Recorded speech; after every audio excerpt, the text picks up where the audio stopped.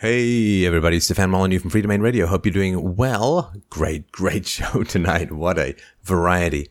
The first caller wanted to know, why do atheist lefties tend to treat the state like a god? What is going on in the underground of their minds? Had a great chat about that. Second caller, a genuine fascist who was outraged at my support of freedom and the free market and so on, and asked me to defend my position, as you can imagine, somewhat aggressively, but it was a great conversation, and I appreciated him calling in. Third caller, a Chinese American. He grew up in Hong Kong and America. How does he raise his children, given his varied background? How does he raise his kids so that they get the right values and the right identity? It's a big and complex problem, and if you haven't moved from one disparate culture to another, I think you need to listen. Well, if you have, of course, you'll understand. I hope the advice was helpful. If you haven't, you really need to hear about it because it's an increasingly big problem, well worth spending some time on. And the fourth caller wanted to know, well, if I don't want children, is that a problem? Is that a problem that I need to fix? Is it bad or wrong to not want to have children? So we talked about that, which I found a very, very powerful conversation. I hope you'll enjoy it. Thank you so much for listening. Of course, please donate at freedomainradio.com/donate. Use our affiliate link, fdrurl.com/Amazon. You can bookmark it if you like. And don't forget to follow me on Twitter at Stefan Molyneux. Thank you so much for listening and for supporting this show. Here we go. All right, well, up first today we have Brian. Brian wrote in and said, most other atheists seem to me to be liberal because they want the government to take care of them like a god. You have values that seem to align with Christian views without the idea of being held accountable after you die. What makes you different? That's from Brian. Hey, Brian. How you doing tonight? Oh, pretty good. Very, very interesting. I wonder if you can expound upon your theory regarding other atheists a little bit. Well, I used to do some arguing, I guess, in the comments on some videos I had out there.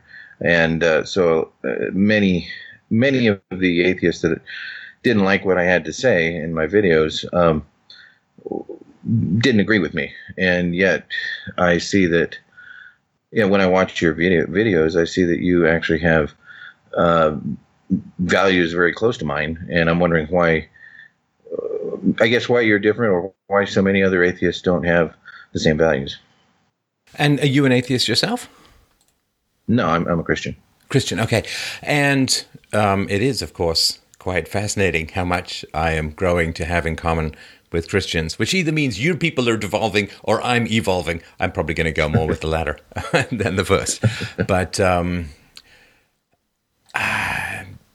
so just for those who don't know, so the relationship between atheism and the left is pretty strong, and it's a long and complicated history, which we don't have to get into here. But I think that an argument could well be made that atheists in general are useful idiots for socialists to take over society. That atheists knock down the edifice of Christianity, and when they've knocked down the edifice of Christianity, the way is paved for the socialists to take over the state. Yeah. Now, I mean, of course, my first introduction to small government thinking was Ayn Rand, and Ayn Rand, of course, a strong atheist. That had something to do with it. I think what I retain from my Christian upbringing that I think has served me well is a radical skepticism as to the perfectibility of human beings. I mean, we share that in common, right? You can't ever be. Yeah. Only one perfect guy in human history, and they turned him into a wood ornament. And so when you accept that human beings respond to incentive, that we want stuff for nothing, which is, in a free market, wanting stuff for nothing is a great thing because it leads to efficiency. Like, I'm too lazy to get up and change the channel, so what I'm going to do is I'm going to invent a channel changer and everyone's happy, right? I'm too lazy to go walk over to someone's house, I'm going to invent a phone. So wanting something for nothing is one of the great drivers of efficiency in the free market and one of the great drivers of corruption in a semi-socialist state such as we have now. So I think that I had no illusions when I grew up about the benevolence of those in authority. I mean, I went to a boarding school where I and other children were hit. The education was, in general, terrible. It consisted of being force-fed indigestible minutiae, holding them in your cheeks like a squirrel hoarding nuts, and then spewing them out on a test paper and considering yourself enlightened. It was terrible. I had no illusions as to the benevolence of the state. And I've said this before, but I remember it was in grade 7. I think it was grade 8. I had a very interesting teacher, and you hoard these scraps like a guy looking for gold in a Cracker Jack box, right? You hoard these scraps of wisdom that you get. And I remember this teacher. He was a history teacher when I was in grade 8. He wrote a whole paper about.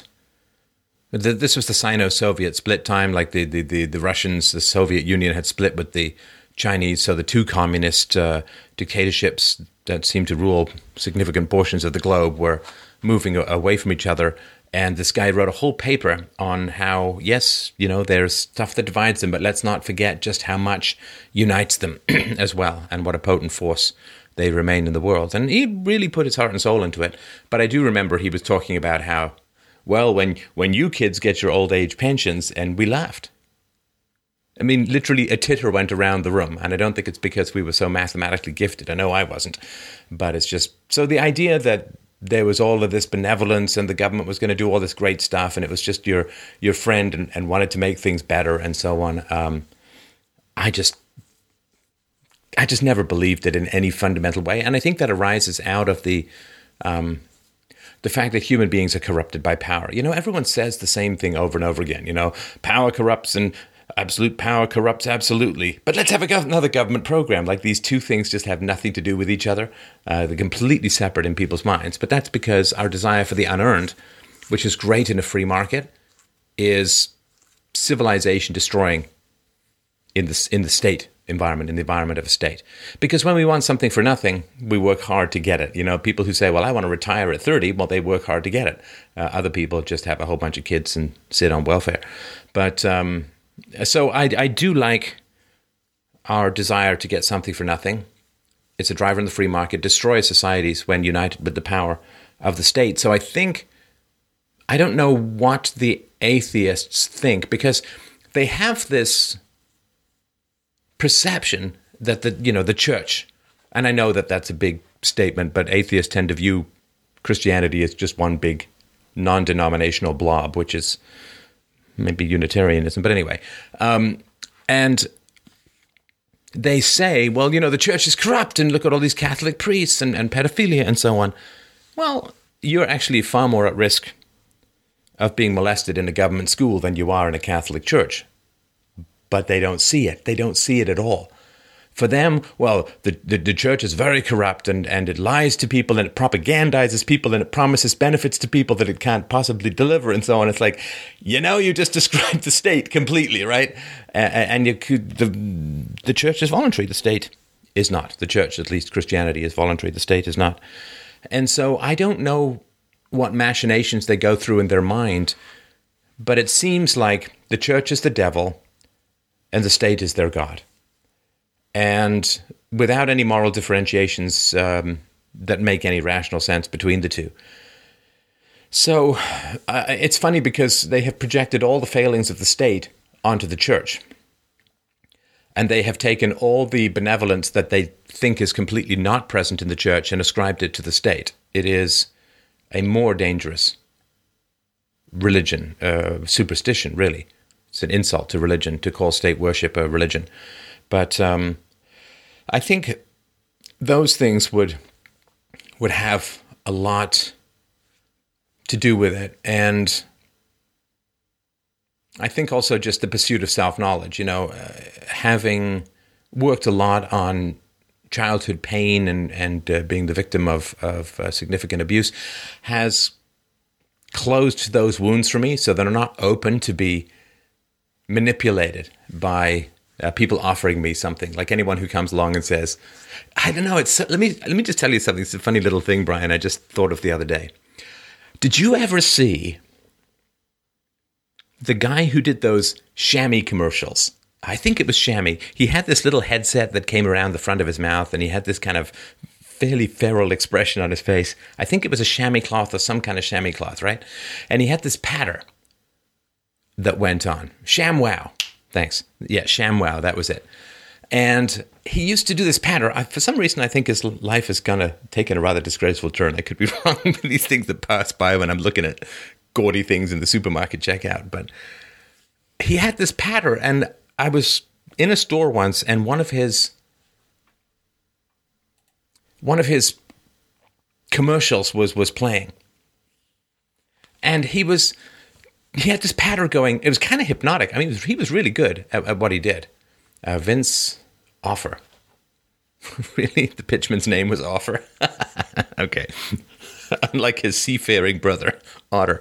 But he had this patter, and I really remember, he said, and I won't be able to reproduce it, but it went something like this, This, this cloth is going to make your life easier. You won't be on your hands and knees, and your joints won't hurt as you scrub things off, because you've had enough pain in your life, haven't you? Or something like that, right? Yeah. And, here we go. Vince Offer, February 7th, 2009, arrested in Miami Beach, Florida on charge of felony battery after altercation with a 26-year-old sex worker. He commented that he struck the prostitute when she bit his tongue and would not let go. So he was not charged. No formal charges filed against either person. But anyway, I really remember that bit of his patter where, he was talking about, you've already had enough pain in your life, And I think that one of the reasons that his patter was hypnotic, and I guess why he helped sell a lot of ShamWows, and maybe it's a fine product, I don't know.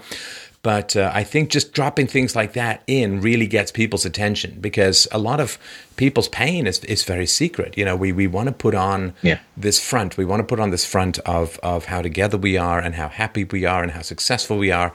We want life to be a beer commercial that we can climb inside and live forever.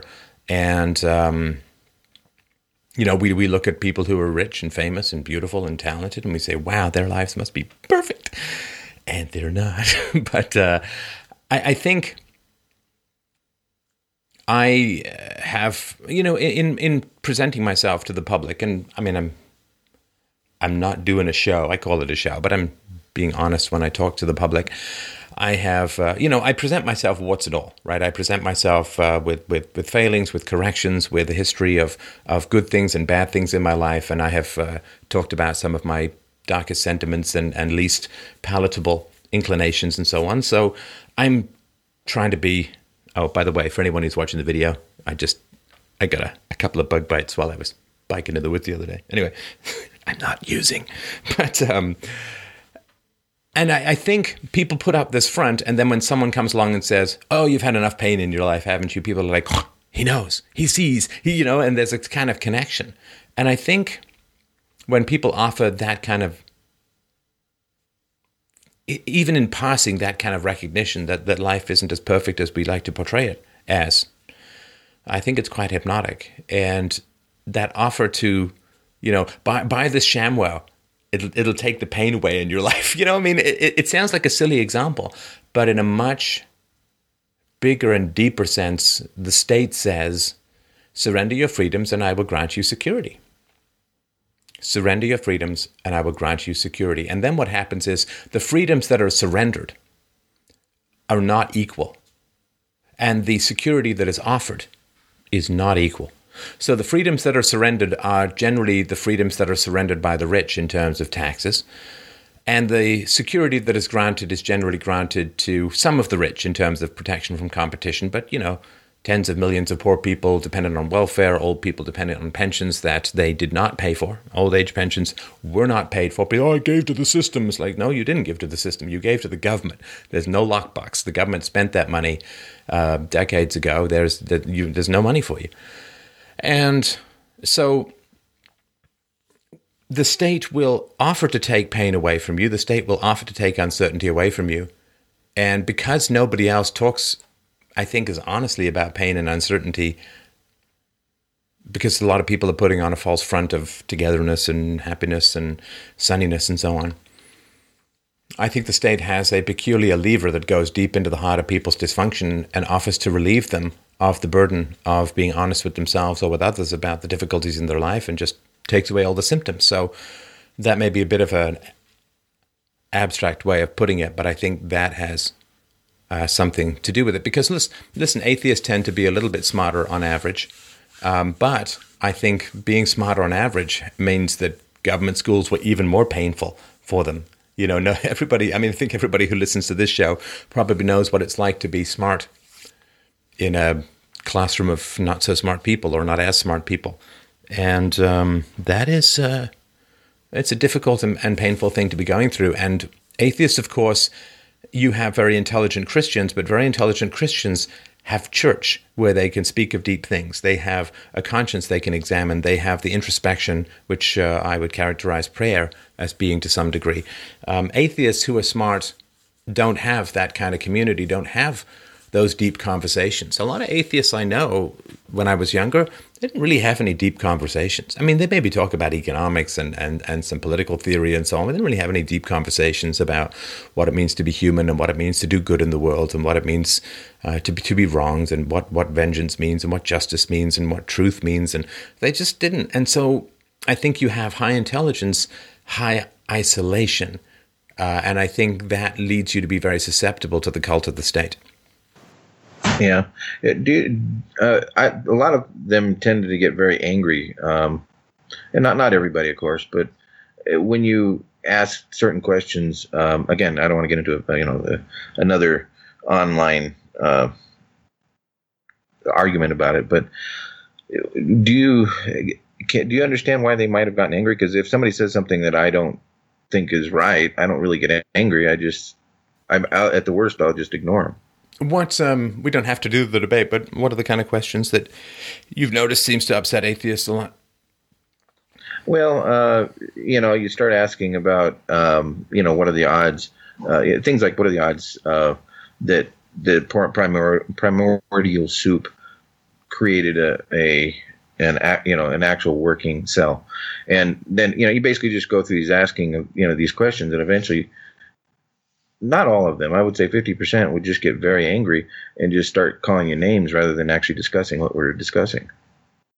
Right. Well, I remember having that exact debate when I was a waiter with another waiter who was a Christian. And I remember and I was about 16 or 17. I remember, you know what, this is funny. I'm sorry to keep delving into the archaeology of me, Brian, but this actually brings up something quite interesting for me at this point, because I remember the guy had, showed me the math and on the back of a napkin at Pizza Hut, and he was leading me through a whole argument. And I thought, I was an atheist at this point, but I was like, it's a pretty good argument. It's a pretty good argument. I wouldn't put a lot of money on that, and I hadn't validated the information or anything like that. And I remember I went back and talked to people who were close to me, who were atheists. And I said, okay, this is a pretty good argument, a pretty interesting argument. And I started laying it out. And do you know what they did? They said, doesn't matter, it happened and it wasn't God. I don't even want to see the math. That's sort of what the answers I've gotten too. I remember even at the time. And whether the math is right or not, I don't know. Yeah, well, but that, to me, and I agree with you, that's not really the point. The point is it an interesting question to ask? And it is an interesting question to ask, and it should be asked. Whether the answer is yes, it could happen, or no, it couldn't happen, but there's some other explanation, or whatever that could be, or it's very unlikely to have happened. But I do remember at that time thinking like, well, that's not very intellectually curious now, is it? It's like, nope, don't tell me. I don't care about the math. It didn't happen. There was no... And it was like, what's wrong with asking the question? This is an intelligent guy who brought up a pretty well-reasoned and it seemed to me mathematically relatively sound argument against probability, the probability of something happening, and why not look at it? But it's like they didn't even want to see the math, they didn't want to know about it, and the subject never came up again. And I just remember at the time being a little startled by that. And I agree with you as far as like, well, why take it personally? What if there is a God? Okay, what if there is a God? Well, I don't get the sense that the atheists say, well, if there is a God, I'm going to hell. Like, I don't think that there's that, you're threatening me with hell or whatever. But there is something that would interfere with their lifestyle if there was a God. And I think it has to do with objective morality. This is the Dennis Prager, and of course many Christians and other theologians have made this argument that if you want a loosey-goosey hedonistic lifestyle, you can't have a God. And if you are making your fundamental decisions based on the tickling of your dopamine and your sex organs and your bodily senses and your tongue through flavor and your nose through scent and your cranium through travel, if you are going to have a hedonistic lifestyle with no thought for the future, no thought for defending the values of your civilization, no thought for protecting all of the gifts that your ancestors bled and died to give you, if you just want a life of selfishness and of self-stimulation, with no larger purpose, no larger goal, and fundamentally no larger responsibilities. If you want that life, you can have that life and a God too. So I think one of the reasons that there was this pushback many, many, many years ago now, this is more than 30 years ago now, I think the reason there was this pushback was it interfered with the hedonism, I think, that those people around me wanted to pursue, that they did not want to subjugate their materialistic sensual pleasures to any higher purpose or restraint, I guess you could say. Yeah. So no accountability, basically. Yeah. No, you can make up your morals. You can make up your good. You can, and anytime anybody tries to hang any responsibilities on you, you can just shrug them off by saying everything's relative. And there is a kind of narcissism and selfishness involved in that has always bothered me in the atheistic community. And, to be fair, there are, of course, religious people who will talk about the idea of God, but have similar kinds of, God loves everything I do. You can work it in the religious sense as well, but there is something antithetical to the modern soul, so to speak. It's antithetical to self-restraint. It's antithetical, like, don't fence me in, man. Don't hang your rules on me. It's something that comes out of the 60s where like all rules are square, man, and you don't hem me in. And I get this in the libertarian community when I say you have larger obligations than just your own life, because all the things that you treasure, all the freedoms that you treasure were delivered to you by people who had larger obligations than their own lives and sacrificed sometimes their own lives to give you these freedoms. So if you value these freedoms, you can't just consume them. Your freedom is a capital. You can squander it all in one generation, which is kind of what's been happening over the last 30 years or so. But freedom is something that you need to add to. Because it gets used up just by being rubbed up against the world, by being rubbed up against special interest groups, being rubbed up against selfishness and our natural desire to consume in the present rather than the future. So we burn up freedom, we consume the capital of freedom, we need to add to it. And whenever I talk to people about those responsibilities, I get a kind of similar pushback to when I talk to atheists about objective morality. They don't like it. In fact, I've had, I would say, probably more interest from Christians in my work on ethics than on atheists, which is kind of funny and not what you would expect in a rational world, because Christians already have an answer as to objective morality, which is God and his commandments, but atheists don't. So you think they'd be a little bit more interested, but no, not so much. Yeah. Do you think that their almost refusal to listen to morality questions, does that sort of say that they're treating atheism as a bit of a religion to themselves, or well, now again, see, and it's a great point, but I would say that I would love it if atheists started treating the state as an actual god. That would be interesting, because that would come with obligations, right? If the only obligation you have is to mouth status platitudes, vote once in a while, and pay your taxes, which you do under compulsion and therefore is not moral anyway, because religions come with the obligations. They come with the obligations. What does atheism come with? What obligations does atheism come with? Nothing, really. Yeah. Oh, and of course, the other thing too is that Christians have faith, right? Yeah. So Christians say, I believe in God, not because he stands in front of me and I can measure him with an odometer, but because of faith. But atheists aren't even honest enough to say that they worship the state for no particular reason. That they worship the state. And it's funny because Christians get attacked a lot by atheists because Christians say, I don't have any way of getting to ethics without God. And ethics are essential for morality and survival. And I'm not saying this is why Christians believe. This is just one perspective. Yeah. And so, and I think it's been fair to say, how do we get to universal, objective, rational ethics without God? I mean, I think I've solved the problem. People can check it out at freedomainradio.com/free. The book is called Universally Preferable Behavior, A Rational Proof of Secular Ethics. But atheists sure as heck don't have a path to virtue. But the funny thing is, at least Christians will say, we don't have a path to objective virtue without God. And that's one of the reasons why belief in God is important. It's not the reason to believe in God, because that's an argument from consequences.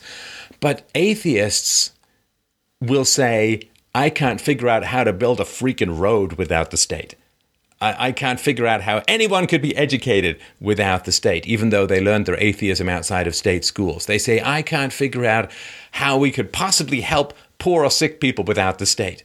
So Christians will say, well, we can't get to ethics without the state. And getting to ethics is a lot more complicated than building a road. So the atheists who say, well, I can't even conceive of how to build a road without the state. What about the roads? How could you have sewers without the state? It's like, well, because the state doesn't build them. Engineers build them and people need them, so they'll pay for them. But that to me, and there is, I think there's one other thing, which is the pride of sin and emptiness. Atheists will often consider themselves vastly superior to the religious. That creates, I think, a bit of a false self. Ego inflation, a bubble, so to speak. We all know what happens to bubbles. It's not just the Fed people. And what happens then is when an atheist comes along and says, you're even more deluded and dangerous than the worst religious stereotype of Christians, let's say, that you could imagine, because Christianity remains voluntary, whereas the thing you worship, the state, is not voluntary, that the Christian will attempt to convert with the word, but you attempt to subjugate with the sword of the state.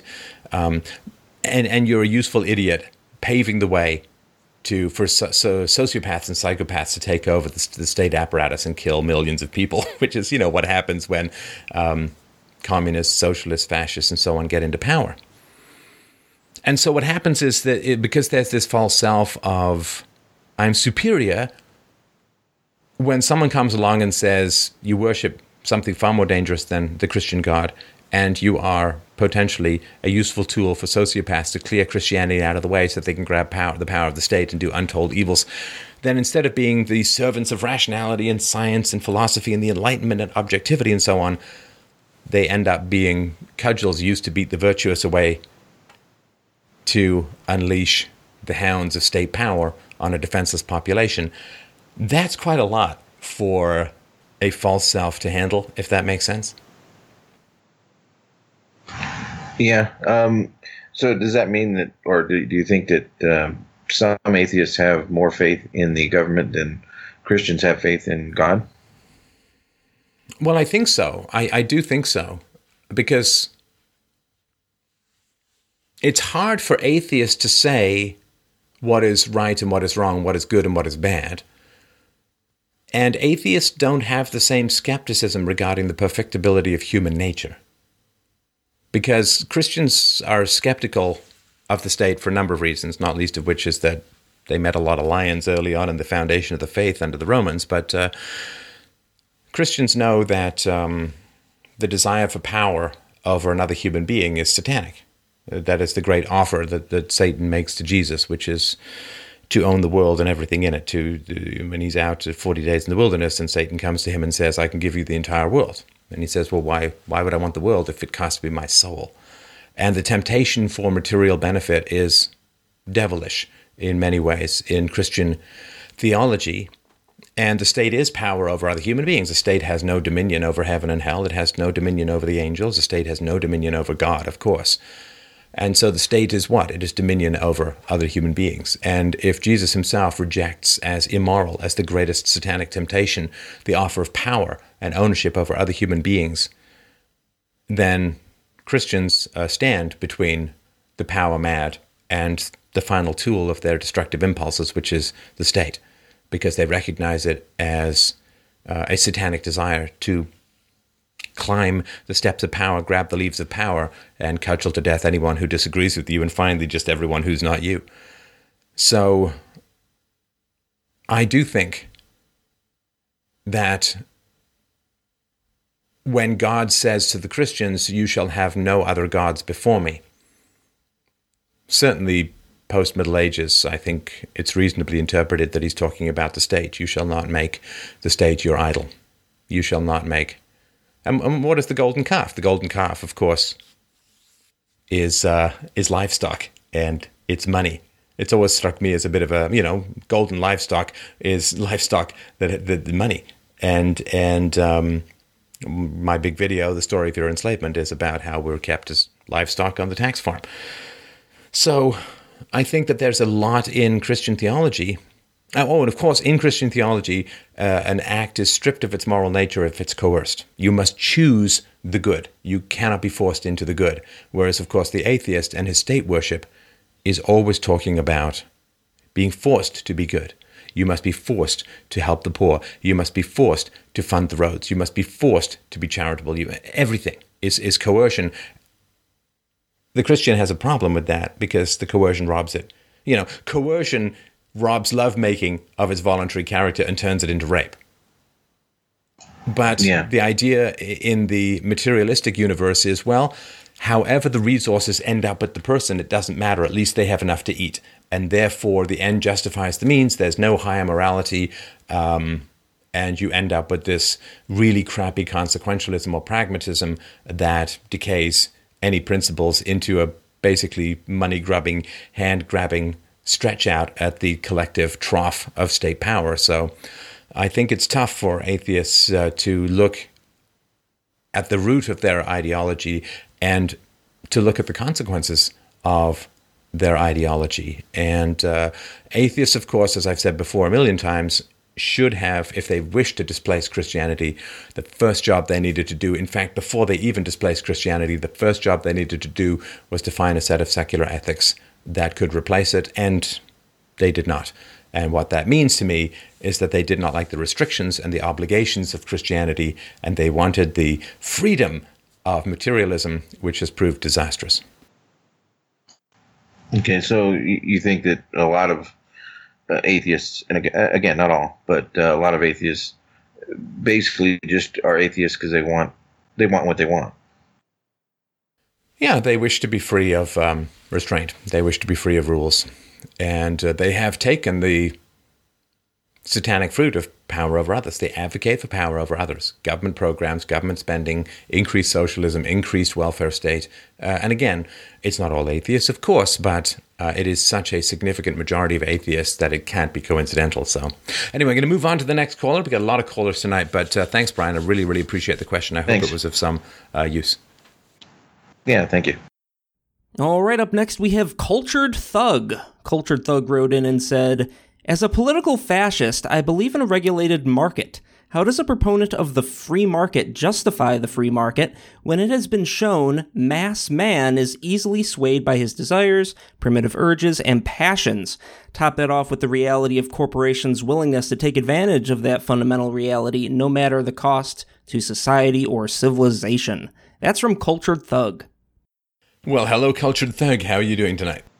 I'm doing fine, Stefan. How are you doing? I'm well, thank you. I'm well. All right. Do you mind if we start with just a few definitions? Yeah, let's go. All right. You say you're a political fascist. Yes. Okay, so could you please define for me fascism? Thank you for asking, because there's so much confusion. There's trust been me, numerous. as a guy who's been called an anarchist and used that word to describe myself, I know what term confusion can lead to.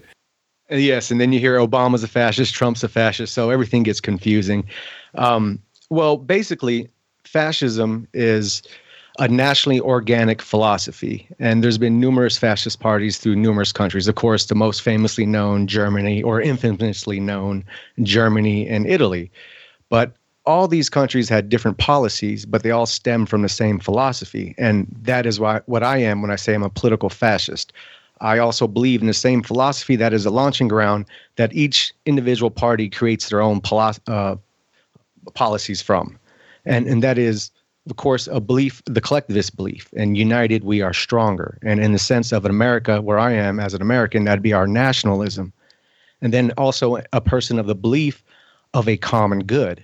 Once again, you can translate that to America first. A true America first policy is how we would dictate our decisions. Is it good for America? And then what separates from your typical collectivist ideologies like communism is greater goals, these societal goals set. These are, the fascist essentially creates its own metaphysics. It creates its own myth as man's greatest goals of achieving, and whatever that achievement may be, as a unified society working towards that. And lastly is to achieve that, to have, let's say we're putting space stations on Mars, whatever this greater goal is, to achieve that, you need to have the most qualified individuals for that. So there's a belief in building up the self and the society. So and this is where we come into our free markets, because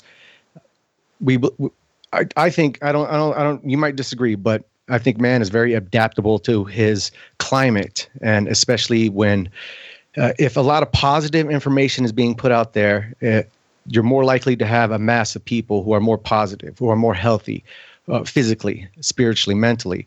If a lot of negativity is out there, a lot of Big Macs and pornography, etc., your masses will come to represent that as well. And I think we see that playing out today in America.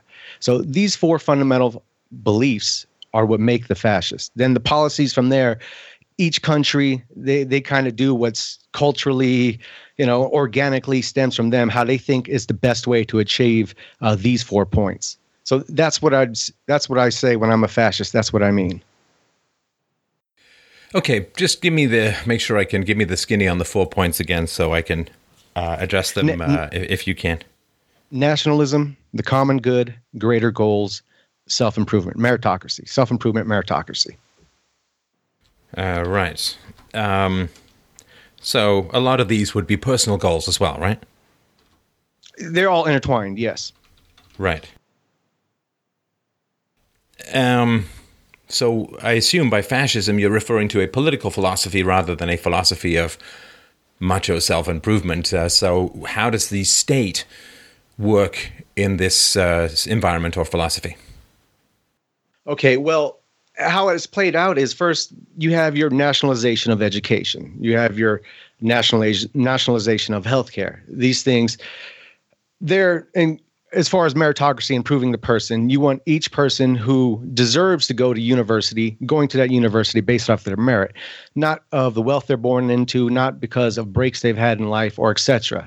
Because typically, if you want to go to a decent university in this country, you have to go into debt to go into these universities. The fascistic mindset thinks it's crazy to put your own citizens in debt who just desire education. So it's based more off this meritocracy. This helps build the individual. And of course, hang on. I'm sorry. I'm just a little confused here. So a meritocracy and competition and excellence is really important. But then if the government takes over education and particularly higher education, doesn't it turn into a post office style shit show after that? I mean, if meritocracy is really important, shouldn't you want to privatize as much as possible so ruthless competition produces as much excellence as humanly possible? You want competition, but you want it in the truest sense. You want it off someone's merit. So you're not getting that when you have these private schools that charge a lot of money. The meritocracy is based off of how much money you have or how much money you're willing to go in debt. That's not true meritocracy. The true meritocracy is if the person who grew up poor, lower middle class, but is highly intelligent or highly motivated and has the ability to go to these universities, that they have the ability to be allowed to go to these universities. So to me, that's the true meritocracy. This meritocracy today is a meritocracy of money, essentially. And you can romanticize and say that it's not, but typically, if you're coming from the lower classes, even if you want to go to a decent university, A, you go into debt, B, you're working while you're going to college, so you already started at a disadvantage.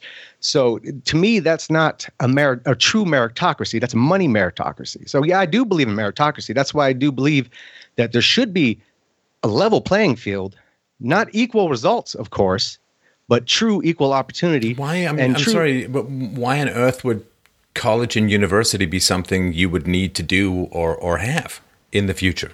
I mean, if somebody's really smart, they're going to do well no matter what. This is very well borne out in endless studies in psychology and sociology. The high IQ people do really, really well.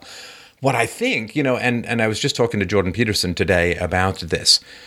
If you combine just a couple of simple metrics, and the two that are most important is IQ and the psychological trait called conscientiousness. The basic, detail-oriented, shows up for work, finishes what they start, good word, like they keep their promises and so on.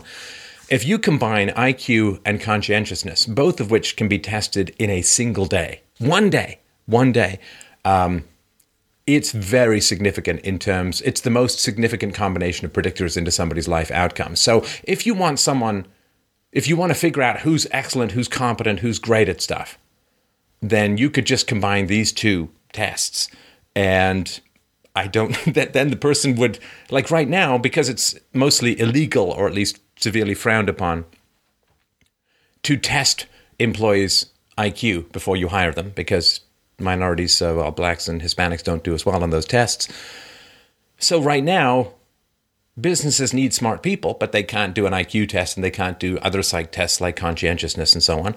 And so they have to have this massive, giant, ridiculous, expensive government program called university just to figure out who's got an IQ of 110 or 115 or above, or at least used to. I don't even know if that's the case anymore.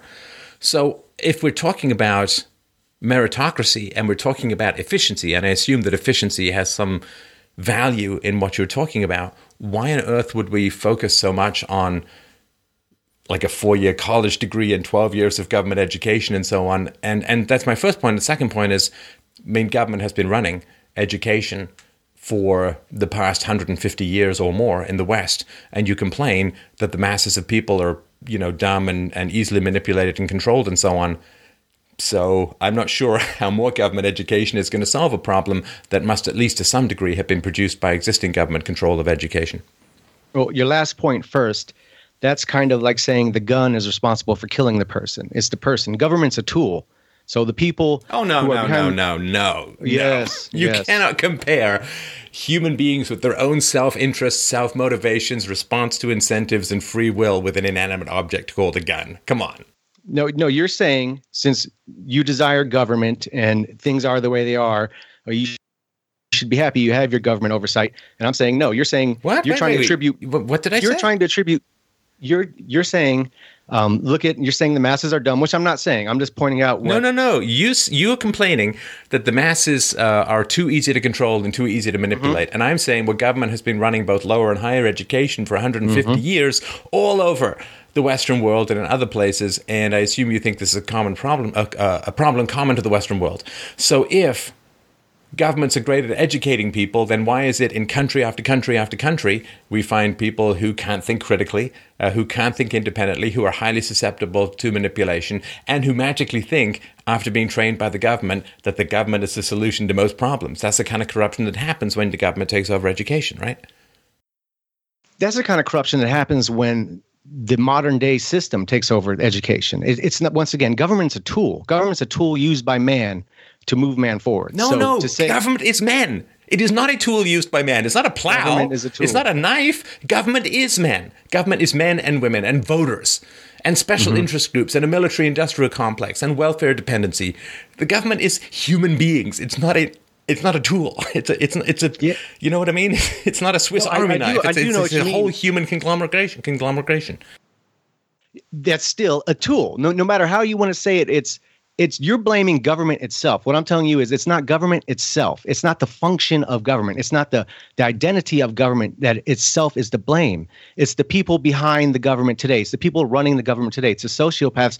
Thanks to the system we have today, where your government is going to be better. Your control of government, the people you put in charge of government, they will not be corruptible. They're going to be perfect. They're going to be completely honorable. They're never going to fall sway to the temptations of power. You're going to give people this ring. You're going to give people this power, but your people are going to handle it perfectly. Is that the argument? Well, now you're exaggerating as you do, but no, what I'm saying is people, because what are our politicians motivated by today? Their special interest, right? And their own success and pandering. If you have people in power who are truly motivated by A, nationalism, B, a common good, C, greater goals, and D, self-improvement and improvement of society, yes, they will make better decisions. Yes, we'll have a more functioning society. Yes, we'll be able to actually preserve and enhance tradition and culture. So yes, there's a big difference in the human element here from what you're talking about. We're not talking about sociopaths that pander to the lowest rung on the ladder and serve the highest rung on the ladder, and this is how the system keeps going. We're talking about people who are actually ideologically believe and passionate about what they believe and promoting that. So yeah, I think there's a big difference. So sorry, are these leaders chosen by the masses, or are they imposed upon the masses? A leader is always chosen by the masses, not in your democratic way of voting, but they the masses always that you consider to be not too smart and easily susceptible to manipulation, somehow these masses are going to choose these godlike philosopher kings immune to the temptations of power and corruption and so on.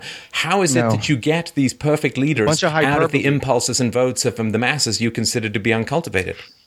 Well, first, that's hyperbole. Second, I never said anything about the masses being stupid. This is a common... I mean, this isn't my opinion. Are you disagreeing with me that the mass man is open to their desires? I mean, do we disagree on this point? Are you saying that the mass man, the mass crowd, that they usually listen to their intellect and that's how they usually process their decisions as a society? Or do we agree that no, it's primarily the instincts of man, the desires of man is what advertisement speaks to, B, what politicians speak to. This is what gets the wheels moving. I mean, so are we having a disagreement here? Because I'm not putting down and calling people stupid. I'm just acknowledging what the reality of the psychosis of the mass group are. And it's not my opinion. This has been documented of numerous different people. Gustave Le Bon, his book, The Crowd, The Psychology of the Mind, of the Groupthink. Edward Bernays, his book Propaganda, he specifically changed the advertisement history of America by tapping into desires can get people to buy stuff that they have no need. I understand. People are often irrational. They are, as you point out, instinctual. You use the term psychosis, which might be a little bit strong. But if this is the nature of people, as you point out, how are they going to choose these wise, incorruptible leaders? Well, no one ever knows if they're going to choose a wise and incorruptible leader. I mean, like I said, I'm not trying to say like, hey, I'm telling you this is the perfect way. Not at all. I'm not trying to say no one will ever be corrupted in any kind of system. I'm not, painting these pictures of these false identities. No, or these false realities. No, people will. How will you reach these people? Through a populist movement in America? A nationalist? Trump kind of touched on it. He opened the door. We're going to go more towards that way. We might have to deal with a coming leftist insurrection here soon, but we're going more towards that way. How do we deal with that? Is speaking to what people need. And you kind of spoke about it a little earlier with your last caller. People want security. They want to be able to put food on their table, feed their family. They want to have a decent society. They want to maintain their culture. Okay, we've left the realm of philosophy, and now you're just reading a pamphlet or something. I don't know what any of this means. This is just a bunch of words. You're not making any arguments here. You're just painting positive language and thinking that you're getting something done, but we have to be a little bit more rigorous. Here. So tell me how the government takes over healthcare, the government takes over education. So would you then characterize countries where the government has control of education and healthcare as fascistic countries? No, because once again, you're taking all the spirit out of it. Just because you have the apparatus on the outside, you have oversight. Just today in America, we have oversight over the market, right? I wouldn't call this fascistic. No. I asked you a question. You need to answer my question and not go off on tangents if we're going to have a conversation. No. Right? No, so you said that it was to do with government control of education and healthcare, right? Mm-hmm. So this is just a category definitional problem, right? So if you say that governments with control of healthcare and education are fascistic governments, then every Western government is already a fascistic government. So tell me what the difference is. No. First, no. I did not say these are components of it. These are what could come from looking for a common good? Yes, you would nationalize. You wouldn't put your citizens in debt to get cancer taken out of their body. You wouldn't put your citizens in debt if they're contributing citizens, right? So that's not a tenet. The free market doesn't put citizens in debt when they get cancer. And I'm not sure what you're talking about here. I don't know what you're talking about. I don't know why you're coming back to. Well, because everybody knows that you have a risk of getting cancer and you have a risk of getting sick. So you take out insurance. And in a free market, insurance is very cheap. And you take out insurance for these kinds of very rare but expensive problems in healthcare. Or if you don't take out insurance, you save your money so that you can pay for things. I'm not sure how automatically means debt. I don't quite follow that. Well, because you're going into, because anyone has to deal with cancer, the money you're paying for it, first off. I mean, I remember specifically for something much less than cancer, spending in the hospital for 2 days and ended up a $20,000 bill for basically laying in bed for 2 days. Yeah, but that's nothing to do with the free market. America has very little to do with the free market with regards to healthcare. We don't have to get into that discussion. With regards to free market and healthcare, then you have processed meats, which have been linked to cancer. And you have a market that doesn't care because the free market only cares about accumulating capital. There's no ethical incentive to the free market. There's no cultural incentive to the free market. There's no hang on. There's no ethical incentive to the free market. I mean, you rattle these things off like they're just 2 and 2 make 4, and the world is a sphere, and there's no ethical dimensions to the free market. Where's your ethical? Okay, where's your ethical? Where's your ethical incentive to the free market? Have you ever run a business? No. So where are you getting your sense of business from if you've never done it? You know, it's like me describing Thailand. I've never even seen a picture of it. You know, it's like, where's your ethical? Let's just get right to the point. Where's your ethical incentive to the free market? If the market's only about accumulating capital, that's all it's about. There's nothing else attached to it. The free market is soulless and is about accumulating capital. No human element to it at all. So where's your incentive? Because I'll tell you what sells in this country, and it's the junk food, right? It's the pornography. It's everything. The proof's in the pudding, as they say. So where's this incentive? Like if you actually had corporations caring about its citizens, they wouldn't be pushing forth food that's been linked to cancer to their people. They wouldn't be pushing forth sex in every advertisement to pull on people's primitive urges. So where's this incentive to have any kind of ethical restraint in the free market when at its root, it's simply about accumulating capital. There's no loyalty to anything except accumulating capital. So, right. How do you accumulate capital in a free market?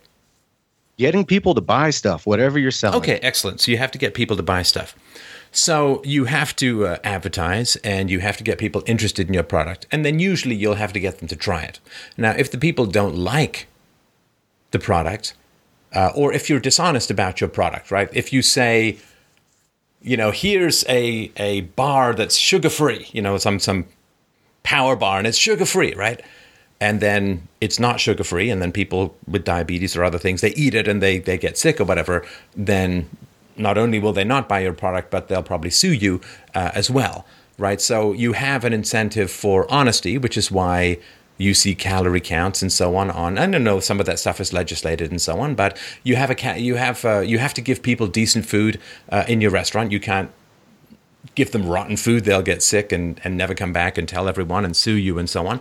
So you have an incentive to be honest, to provide good services at a reasonable price, and to have consistency in your food offering, right? So one of the reasons places like McDonald's are popular is that when people go to a McDonald's in a new city, they know what they're getting, right? They're not, especially if you have kids, right? If you've got fussy kids, you go to McDonald's, they're going to be able to eat. It's cheap and all over the place. That's why people do it. It's cheap and all over the place. Fast food is on every corner. It's on every billboard. There's no incentive to that. That food is horrible for your body. Everyone that's ever documented it knows that. And it's the number one selling fast food is the number one selling food in America. America's one of its biggest consumers. I'm not sure what you mean. What do you mean fast food is all? There's choices you can make that are good and bad in food, and you can get mostly good and bad choices in fast food places. You can go to McDonald's and you can get a veggie wrap. You can go to McDonald's and you can get a pretty good salad. You can go to McDonald's and you can get a bottle of water instead of pop. You can go to McDonald's and you can get lots of healthy stuff. So I'm not sure what you mean. Sure, some people like to eat badly.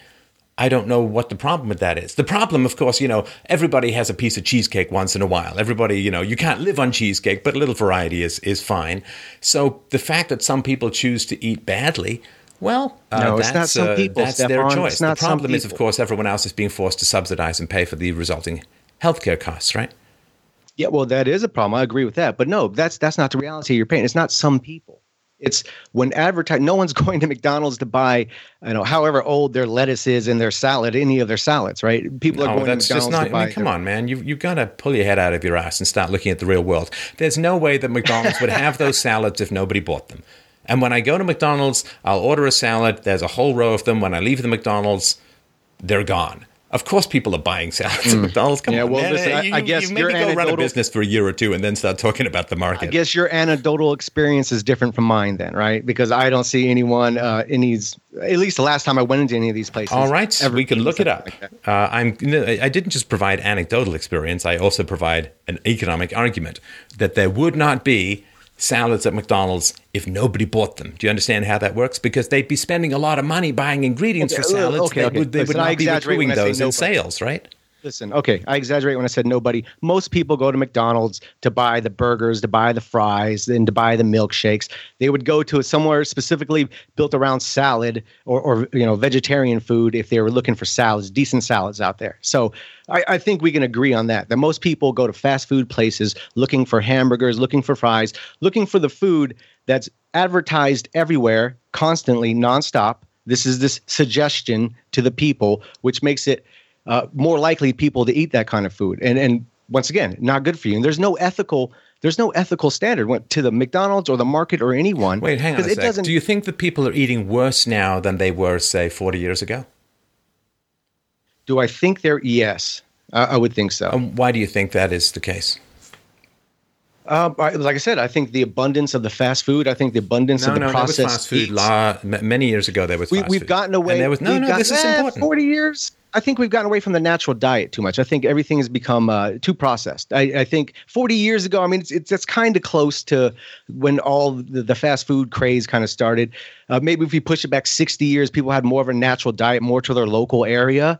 But that's kind of changed. And there's a lot of things to blame, definitely with the growth of the cities and the mass industrialization and growth of the population. All these things, account to it. But yeah, I would definitely say our health, at least looking at, diseases, obesity, premature death, looking at these things. Yeah, I would say I would think we're in a worse state now of eating and health consciousness than we were 40, 50, 60 years ago. And the government is much bigger than it was 50 or 60 years ago. The government has a lot more power and control over people's lives and their health care and their insurance policies. And of course, the government has been, I think, heavily influenced and lobbied by food groups to place not the healthiest food combinations at the top of, the food pyramid and all that kind of stuff. So I don't think it's a lack of state power. And the other thing, too, is that, hang on a sec.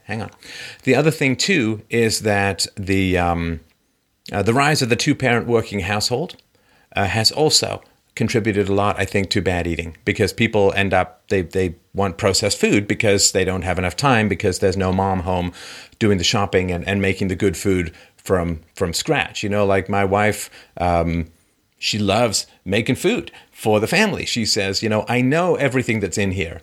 There's nothing in here I can't pronounce. There's nothing in here that's had it survive a trip from some warehouse in the mountaintop in Chile or something like that, right? So this, the old story about how this went, right? That there was this massive anti-fat campaign, which led to the substitution of sugar. There were high taxes on sugar, which led to the substitution of high fructose corn syrup into the modern diet. And of course, because packaged food is less tasty than natural food, you end up having to add a lot of crap to it, preservatives and flavor enhancers, and often sugar is just everywhere. It's like this snow blizzard in the grocery store. And a lot of this is because we have this crazy two-parent working household system, because taxes are so high now that if you want a middle-class income, most people have to have two people working. And so, I agree with you that I think, obesity rates are certainly way up from where they used to be. Also, multiculturalism has destroyed the cohesiveness and security within neighborhoods, so kids stay home a lot more rather than running around outside. And video games too. Add that in there too. When any criticism you have about government today, I agree with you on. Okay, there's a lot we agree with, but the difference is where I'm saying, no, I don't say scrap government. I say we can have a functional and good, positive government. You believe that that's not possible at all. So, but I wonder, back to the original question, and I was trying to make a point of how do, you said these, these people that are easily, susceptible to their lower instincts, how can they elect a decent person or back a decent person? Is the person that speaks to their desires in a positive way. People are earning for that. But to go completely back to the message, I would say you seem like very dogmatic on the topic of the free market, where it's not an argument. See, exactly. Well, no, this is what I'm saying. This, you might say that's not an argument, but to me, it just seems... it's not. Calling me dogmatic is not an argument. Okay, well, here's why. Because to me, rules, guidelines, ethical, cultural, national guidelines set to the market. The economy should serve man, right? It's not this mythical creature that we all follow and let us lead. It's not Prometheus giving us fire. No, but the market does serve man, because you can't sell something to someone who doesn't want to buy it. So the question is, if you're right about people's tastes are base and corrupted, the question is why? Well, I think that there's a number of answers to that. A lack of critical thinking, a lack of religion, or at least the moral ethics, absolutes that religion used to provide, that philosophy is yet to provide. I'm working as hard as I can, but I can't do it alone. Let me finish my point. So the question is, why are people's desires so debased? Well, because there's a lot of easy crap out there that people can get, that the consequences of which are shielded from them, like they can get fat and then the government will just pay for their health care or whatever. And also because people are lost, they're adrift. I agree with you as far as this goes. We don't have any higher purpose other than often our next meal or our next one-night stand or our next whatever it is we use to satisfy our senses in the moment. And that is a terrible thing. And I think that has resulted from expansion of government power. People used to be worried about being a single mom because it was a disgrace and because it was expensive and because there was no provider. So the parents would have to pay for the upbringing of the kid, of their kid's kid. The grandparents would have to pay. So, the welfare state, a variety of other things have just taken away the negative consequences of people. And we have a really dumbed down curriculum for a variety of reasons. Like there are way too many women teaching in primary school. There are not enough male role models, not enough male rigor. Women are great cheerleaders for the young, but they don't often have the same ability to impose the kind of stricter standards that men can, which children need. And we have all of these weirdly perverse incentives that has coarsened and debased the population as a whole. And of course, the government loves it.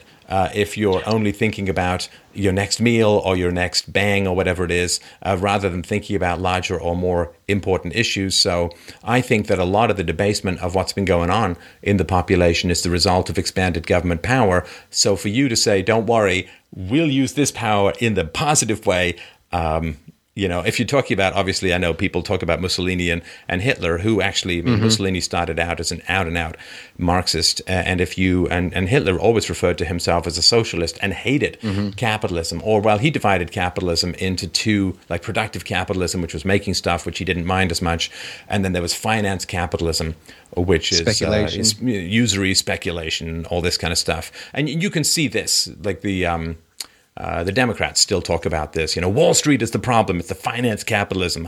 They just don't like saying Jews, I guess. But it's the finance capitalism that is the big issue. But if you look at the platforms of Mussolini and Hitler, it's full on socialism. I'm not sure where the fascism element comes into it. I mean, certainly Mussolini said that socialism is better achieved within a single nation state, within Italy. And so he confined it to the nation state. Hitler was more around the Aryan race and so on. But it's socialism with a different collective. So I think you left out the most important part of why people have these urges and its evolution. It was Our sex drive to reproduce and to recreate was a huge drive in us to keep the species going. Our desire for food, mankind would, go weeks maybe without food until the next hunt. So now all these things are in abundance. So it taps into our primitive self, and it's very hard to control that for most people. And yes, there's a small percentage of society can and does control that, but the large percentage of society does. I think this is more than government and everything else you just went on about. I think it has more to do with tapping into an advertisement. Once again, Edward Bernays, his book Propaganda are you familiar with Edward Bernays? Yeah, wasn't he Freud's nephew? Yes. But the question is, why are people so susceptible to propaganda? Because they've not been taught how to think, because they've not been taught how to reason, because they've not been taught how to identify it's not a negative sophistry. thing. Once again, propaganda, dare I say it, it would drive you crazy again. It's just a tool. It's who's wielding the propaganda. Propaganda in itself is not a negative thing. It's just a repetitive message that you're trying to convince. No, propaganda is a terrible thing. Propaganda is a terrible thing. You're a propaganda for the free market. I mean, it's the same thing. What? You have repetitive messages over and over again about the free market. So you haven't understood anything that I have been saying as an argument with reason and evidence. For you, it's just you battling your narrative against my narrative. There's no possible way that we can bridge the gap based on reason and evidence. Our definitions of propaganda is different, is what it is. I'm not saying if your definition of propaganda includes philosophy, then you have the wrong definition of propaganda. It's the opposite of philosophy. My definition of truth is falsehood. Yes. Well, no, it's not really that way at all. Propaganda is a tool of getting information out there. Okay, it's not in itself a negative thing. You can call it positive or negative or whatever, depending on the message you hear. Propaganda is a way of getting information out there, a way of convincing people of something. Doesn't mean what you're trying to convince them of is wrong. No, I don't care what the content is. It's the methodology that's the problem.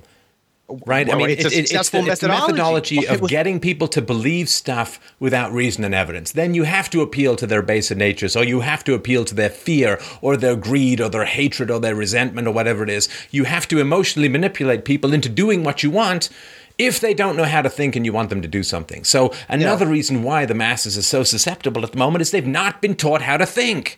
And the reason they haven't been taught how to think is because the government's in control of the education, and the government doesn't want people who think. And that damn well isn't going to be different in any system that you propose where the government controls the education.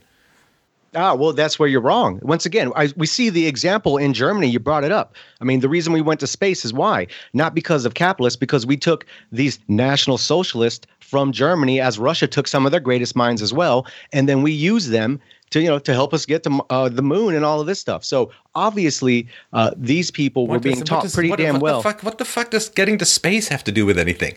What do I care about getting to space if that means the government controls education? What the hell do I care if 12 people go into space if that means my daughter grows up with $250,000 of debt on her head? What the fuck do I care about going to space? What does this have to do with anything? Why would she grow up with debt? What are you even talking about now? Why are you talking about going to the moon, which was a massively expensive government program? I'm talking about people from a nationalist, fascist country had high education and very intelligent people, so much so that all the communist and B, the capitalist countries had to take their scientists and use them, to accomplish things. So to use the argument that German people have a very high spatial reasoning IQ. German people have a very high IQ as a whole, a little bit above, I think, the average even in Europe.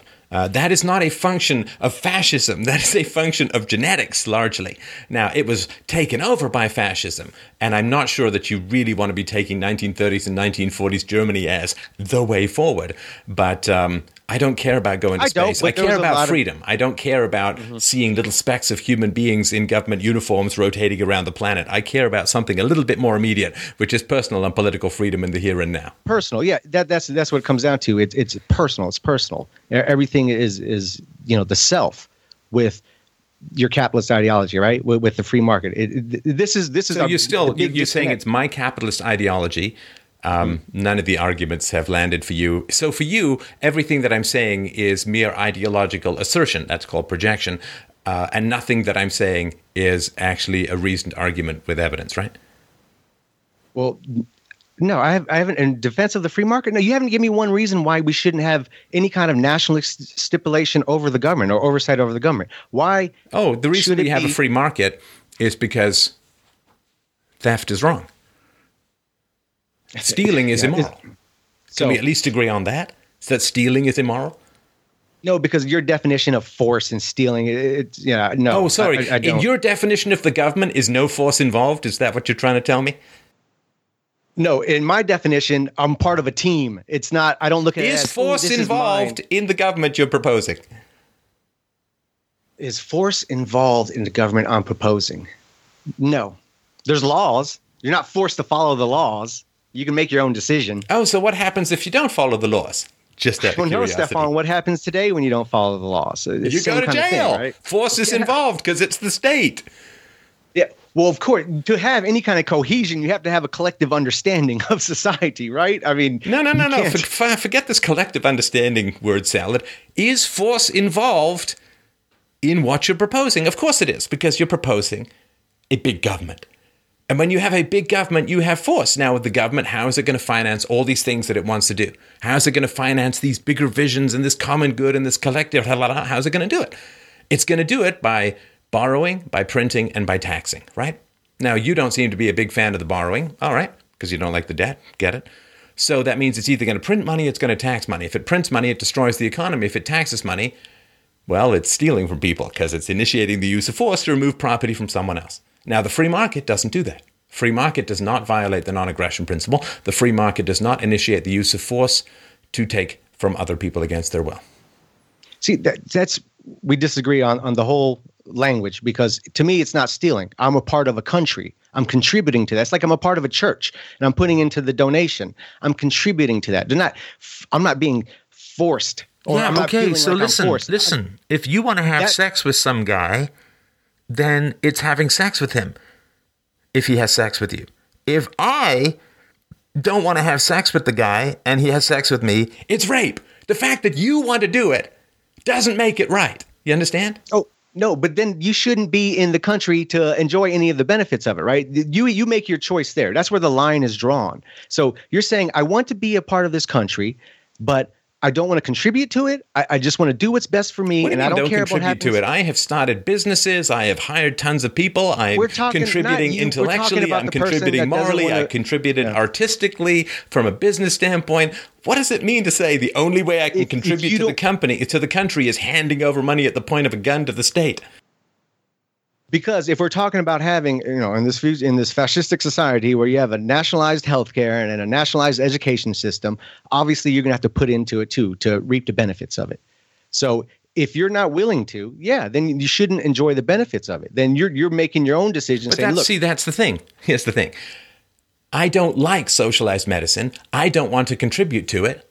So I'm more than happy to not take the benefits of socialized medicine, because I know those benefits, at least to me, proved almost fatal. So I'm fine with that. Just give me the freedom to not be forced to participate in this scheme of yours, and we'll part as friends. Yeah, I don't see. Well, theoretically, that can be accomplished, right? Fantastic. So I don't have to participate in funding or being a part of the socialist medicine system or the socialist educational system. Fantastic. Then it's an optional thing for people to sign up to. I'm allowed my free will. I'm allowed my options. I'm allowed my ethics. I'm allowed my conscience. I'm allowed my choice.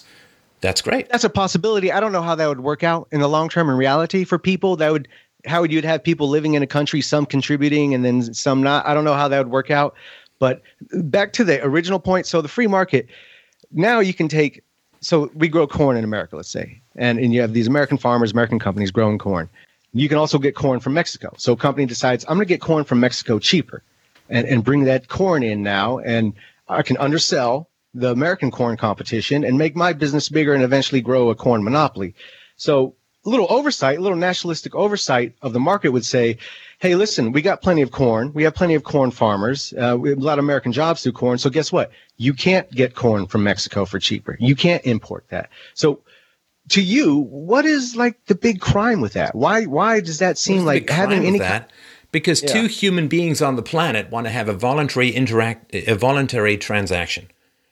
right? So two people on the planet, one guy wants to buy corn, another guy wants to sell corn. They're not harming anyone. They're not defrauding each other. They're not stealing. They're not setting fire to anyone. They're not kidnapping anyone. But they are harming. Hang on. They are Hang on. Two people in the world want to have a voluntary economic transaction to mutual benefit. And you're saying, no, fuck you. One of you guys is going to jail, or both of you. That's what's wrong with it, is that they're peacefully interacting economically and you're showing up with a gun. Well, listen, this is what internationalism is at its finest. You're replacing American jobs. You're bringing in a cheaper product that you can undersell, like the Walmart model, right? To take out all the small businesses. You're bringing in this cheaper product, so you're knocking out American farmers out of their corn. Wait. Why? Well, hang on a second. Jesus. You've read a lot, but have you ever spent any real time in the free market as an agent? You have. Have I worked? I mean, have I no, worked? I mean, I don't understand. You haven't ever owned a business. Do I play the stocks or any of that? No. Okay, so let's say it's simple. You don't need to make it hard. Let's say the price of labor. It's so simple. The price of labor is cheaper in Mexico, right? And that's the big factor as to why the corn is cheaper. Mm-hmm. Okay, if you are an American farmer and you can't compete with the price of labor in Mexico because it's so cheap over there. Mm-hmm. You don't just go out of business, right? Just brainstorm with me here, brother. What are a few things you could do if you're an American farmer and the Mexicans can sell corn cheaper? You would have to lower the wages of the people working for you is one, I'd imagine. That's one possibility, but that wouldn't be your first choice, I'm sure, because that's kind of volatile, right? Yeah, big time. Okay, so what else can you do? To compete with the lower wages of the Mexican worker, I don't know. What could you do? See, here's the thing. You don't know. So you should stop talking about this stuff until you figure some of this stuff out.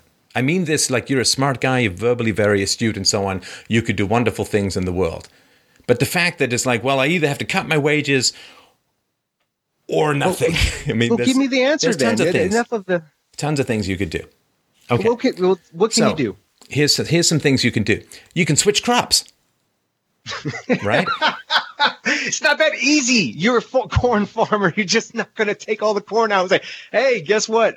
Mexicans done run us out of our business. Let's start growing radishes. And Are you saying that farmers don't Mexico. switch crops all the time? You've got to be kidding me. Do you know anything about farming? Farmers have to rotate their crops, for Christ's sake. If you grow corn year after year, your soil gets exhausted and you're done.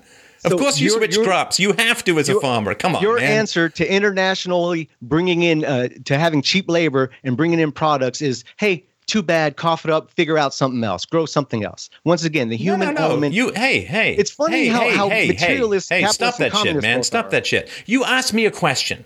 Okay? You asked me a question. You said, what else could you do other than lower the wages? I'm sorry. You're right. I gave you an answer. Don't be a douche about it, okay? Okay, you're right. You're right. All right. I did. Don't just stop mocking me when you. What do you Google? Christ. I know. You know. You're right. All right. Okay, I'm sorry. So it just seemed like a crazy answer, but it's not a crazy what else answer. Farmers switch crops all the time. In fact, farmers have to leave fields lying fallow, right? Because the soil gets exhausted. Okay. So that's number one.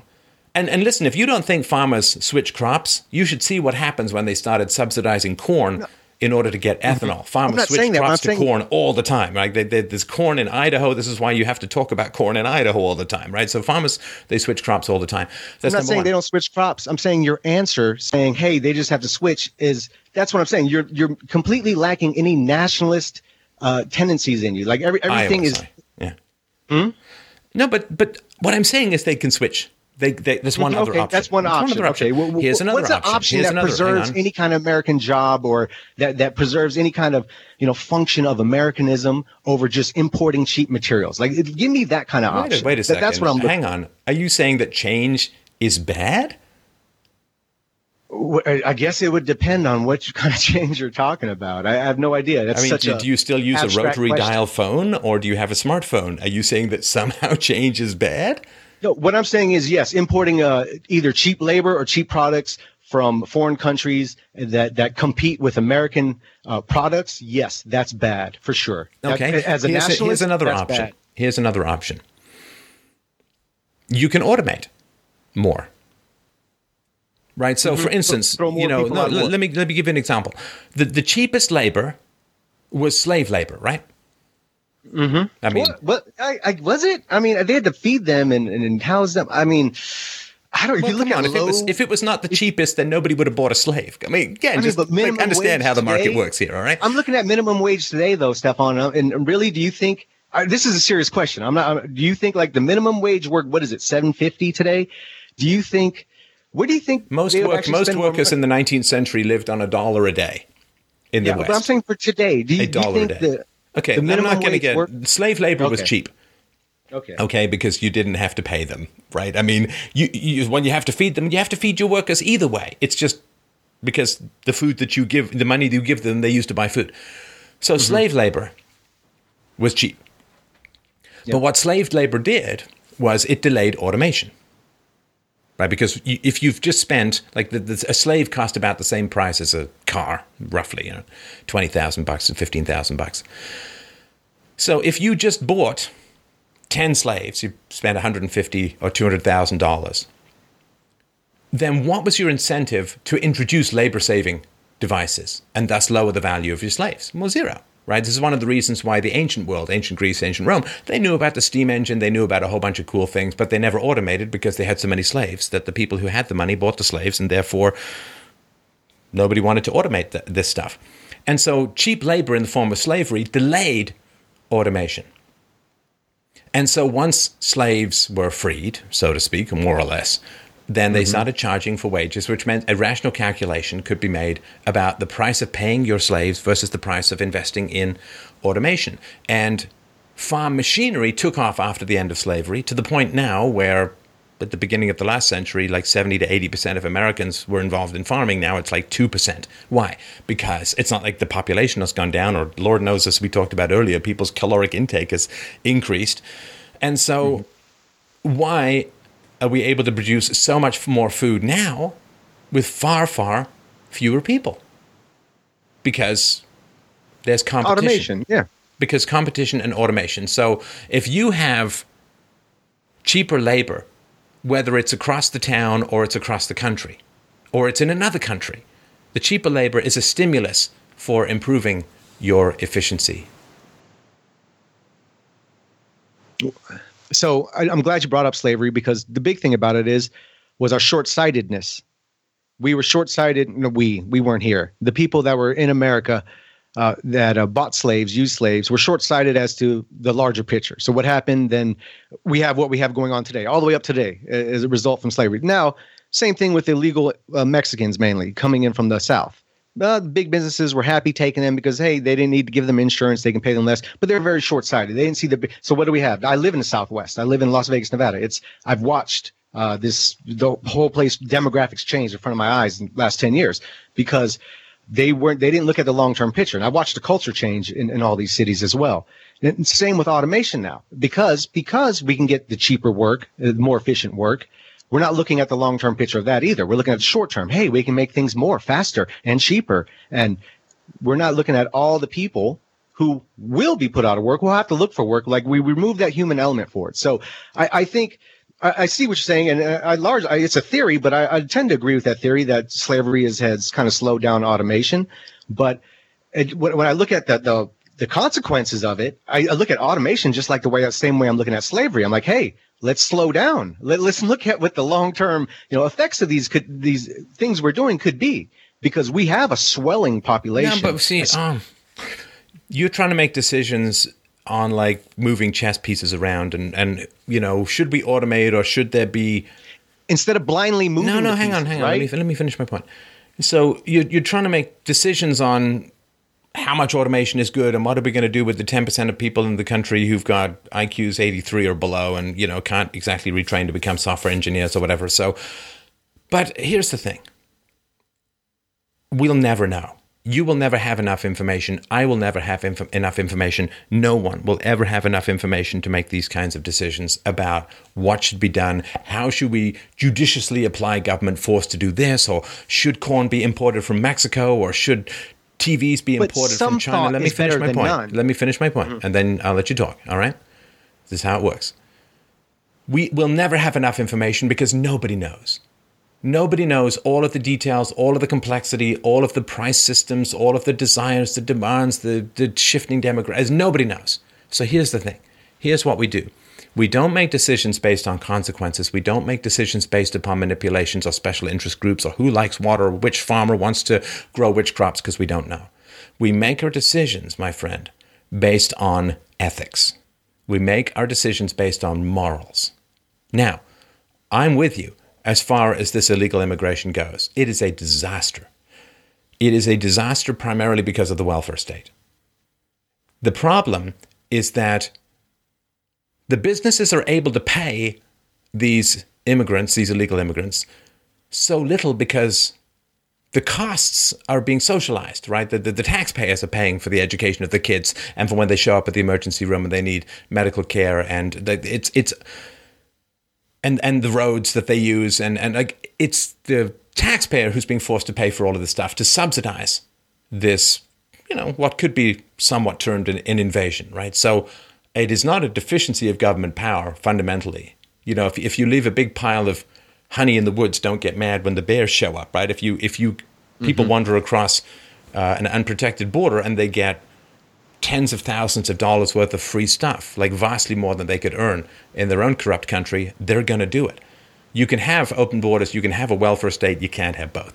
You can't have both, or you get just these kinds of disasters. So you shouldn't have either, I'd say, but yeah, go on. So we make decisions.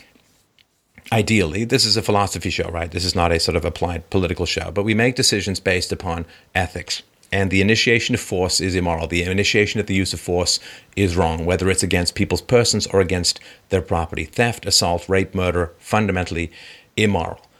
And if you want to jump over the morals and start talking about how we can move these chess pieces about and so on, then you're at the wrong show, because this is a show where this is a conversation where I'm going to have to start with, as a philosophy guy, I have to start with first principles, reason, evidence, ethics.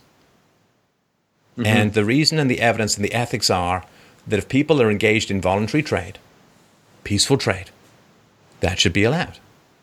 And it doesn't matter fundamentally whether across the street, across the country, or in another country, if people if they want to trade with each other, if I have a banana in my studio for a snack later if I get hungry. Can't grow those in Canada, right? So obviously, if I want a banana and I like bananas, got to be able to trade with other countries. So America, Mexico, I believe some of the other South American countries are very, very big on the banana trade. And at least that's what I got from the Harry Belafonte song. So if people want to trade, let them trade. Now, if people want to move into a neighborhood, like illegal immigrants, they want to move into a neighborhood and they want to start accessing all of the taxpayer resources that are extracted from the population through the power of the government, well, that's a whole other issue. The immorality there is not the illegal immigration, because what they're doing, well, it's illegal, but of course in most places they're still able to access social services and welfare. It's one of the mind-blowing things I found out about just over the last couple of years. Living in the shadows, I don't think so. But the question to me just comes down to what is moral. Property rights.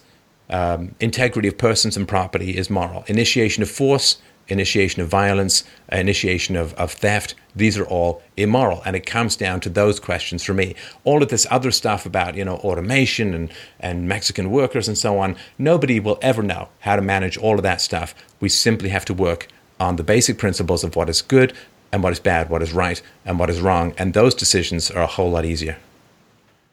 So what I would say first, because, you kind of change topic here and there. So I'm trying to remember at first with the conversation of automation, you have to have at least a conversation is what I'm saying. I'm not saying we're going to know it all. We're going to know exactly the perfect plan. What I'm saying is we as a society have no conversations about any of these moves we're making in society, whether they're automation or whatever they are. There is no conversation. There is no thought on it. It just happens and goes and goes and goes. So I don't think that's a logical way to go about these things. I don't. I think it's more rational to have learned people, trusted people, to look at these things and discuss these things and see what are the pros and cons and go about it. So that's what I would say about the automation. But as far as the morals and ethics, it's what you're saying is your morals and ethics, because wait, are you saying that you think that violence is good or that theft is good? No, I don't. But I don't agree. Okay, so then we share that. I don't agree with your definition. Don't say it's my ethics if you agree with me. But I don't agree with what you're calling theft, is what I'm saying. That's not theft. Like I said, once again, how I look at contributing to a functioning government is not theft to me. It's a part of the team, part of the culture, part of the civilization. I don't look at it in a negative sense, right? If everyone's contributing, you want to pay for it, but that's not the issue. The issue isn't whether you want to pay for it. The issue is whether you can force other people to pay for it and call yourself a good person. That's the line you draw in the sand. How do you have civilization at all if you have no line in the sand? If you don't tell people, listen, we as a culture, we as a people, we as a society demand this of you. If you want to be a citizen, be a brother, be a sister, this is what we demand of you. If you're not going to do that, then hey, guess what? You're not a citizen. You're not a part of the country. This is where we're failing too as a society, a civilization, as Western society. Every line we drew, we kept pushing back. And look at where we're at today. We can't even figure out what bathrooms to use anymore. So I believe you have to have, and no, I'm not advocate of force or violence, but I don't look at it. I understand the realities of life. Nothing has ever changed or happened without violence or force. Nothing. So these are realities I have to accept. And I have to be a little more Machiavellian about it for sure. And I think we all do. So I'm not going to admonish force in itself or violence in itself. No, because like I said, all of history has shown me how this country was created, how this country unified, all through violence, unfortunately. I mean, these are fundamental realities. I can't ignore them. So when I say your morals and whatnot, yes, I view the theft as different. I view society, we're on a precipice as a civilization. And if we don't draw hard lines and figure out how to unite with each other with all our little differences, like you and I may agree on 15 things, but there's 5 things we just at each other's throats. Like if we don't come together and figure out how to get rid of those 5 things as people and unite on those 15 things, we're going off the edge. I mean, I know you say, because you see it yourself, you've been speaking about it for about 2 years now. So if you see the same thing. I agree with you that we're on a precipice. And I agree with you that it's kind of an emergency at the moment. But if the answer is more government, collectivism, more force, more bigger power, more government, more laws, more force, more jail, more collectivism, more government control of people's minds through education, I'm afraid we part ways, because that road, that's been tried for about the last 100,000 years, and this is where we've ended up. Listen, I'm going to move on to the next caller. I appreciate the conversation. I really do. And I appreciate the workout, and thanks very much for sharing your thoughts. All right. Thank you. Take care. Bye-bye. All right, up next we have Quincy. Quincy wrote in and said, as a Chinese American who grew up in Hong Kong and in the California area, I have a unique perspective of the world. People in America don't usually view me as an American, and people in China don't usually view me as full Chinese. My heart says I belong to both places equally, since I have a family, genetic and step, on both sides of the ocean. As I think about the future and having my own family, I'm confused with what to teach my child. I don't want my child to grow up only in America because of the general lack of values, manners, history, and morality, especially in the neighborhood I grew up in. There is no trust or common ground with random strangers in public. This is what my father was concerned about when he brought me back to Hong Kong to grow up first so I can learn and understand my heritage, the language, culture, and the values. I have peers who have lost all ties with the old country, know little of their heritage, only speak in English. Am I supposed to follow in the same footsteps of my fathers? If I want future posterity to not be lost with no identity, common understanding, and acceptance from peers. That's from Quincy. Oh, hey, Quincy. How you doing?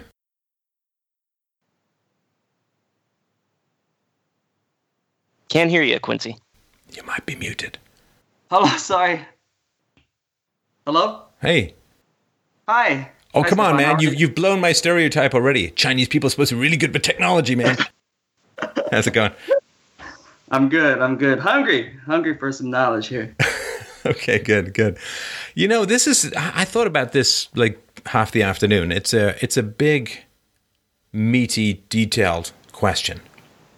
Yeah. Right. I mean, if you were in the Ming Dynasty, you know, like, and nothing had changed for 2,000 years, this wouldn't even occur to you as a question, right? Right.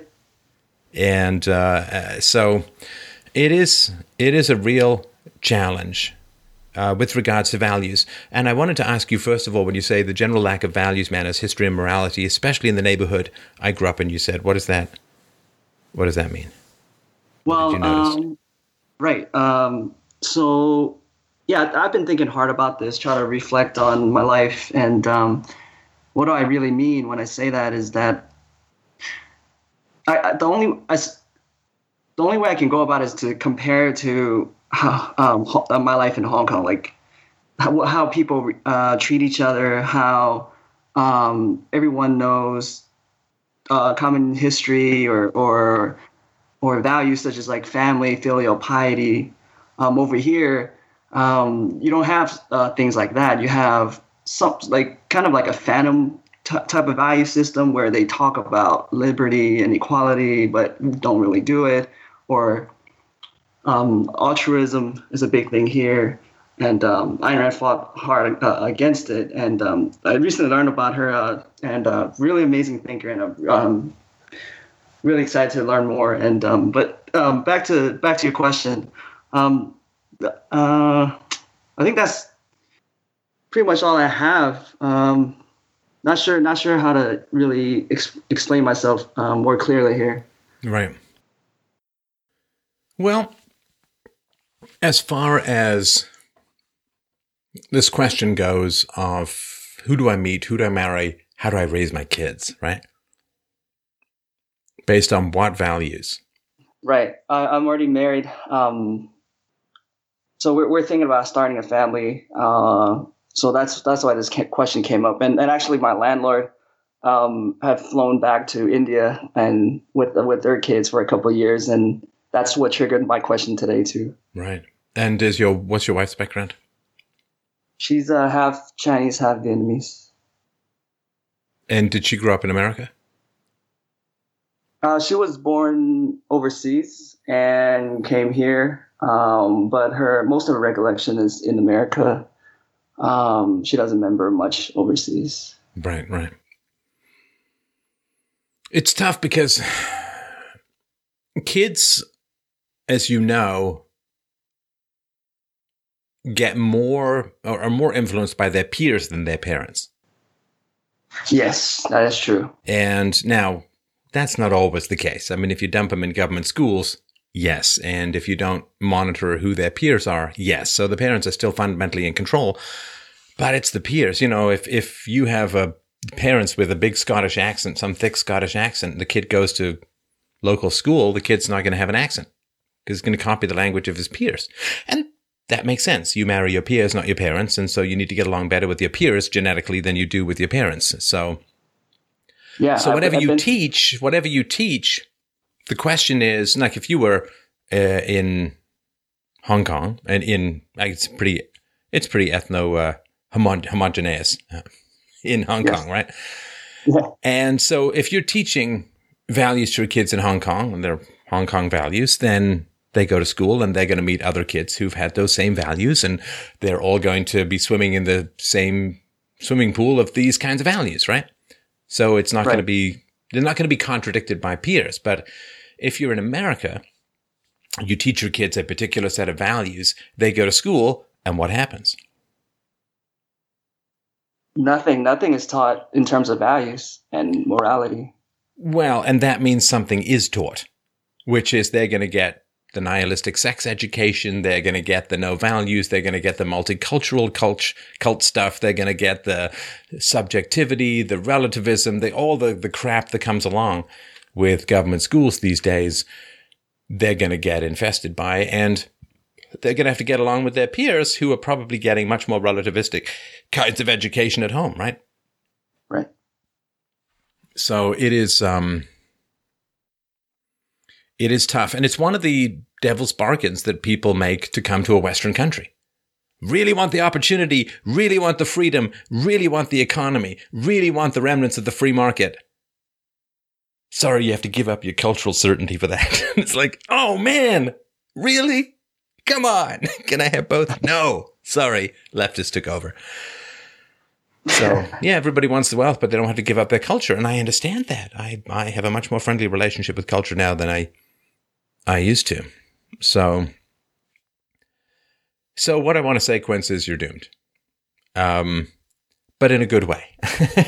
Philosophy, doomed, but with a smile on your face.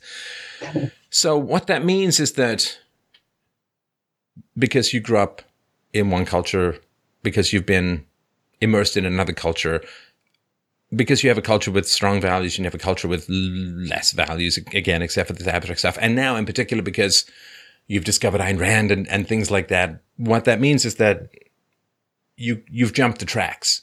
There's no culture that you're going to feel at home in. Does that make any sense, or does that describe your experience at all? Yeah, it does definitely describe it. Right. So having no culture you feel at home in is the very definition of philosophy, my friend. Yeah. Right.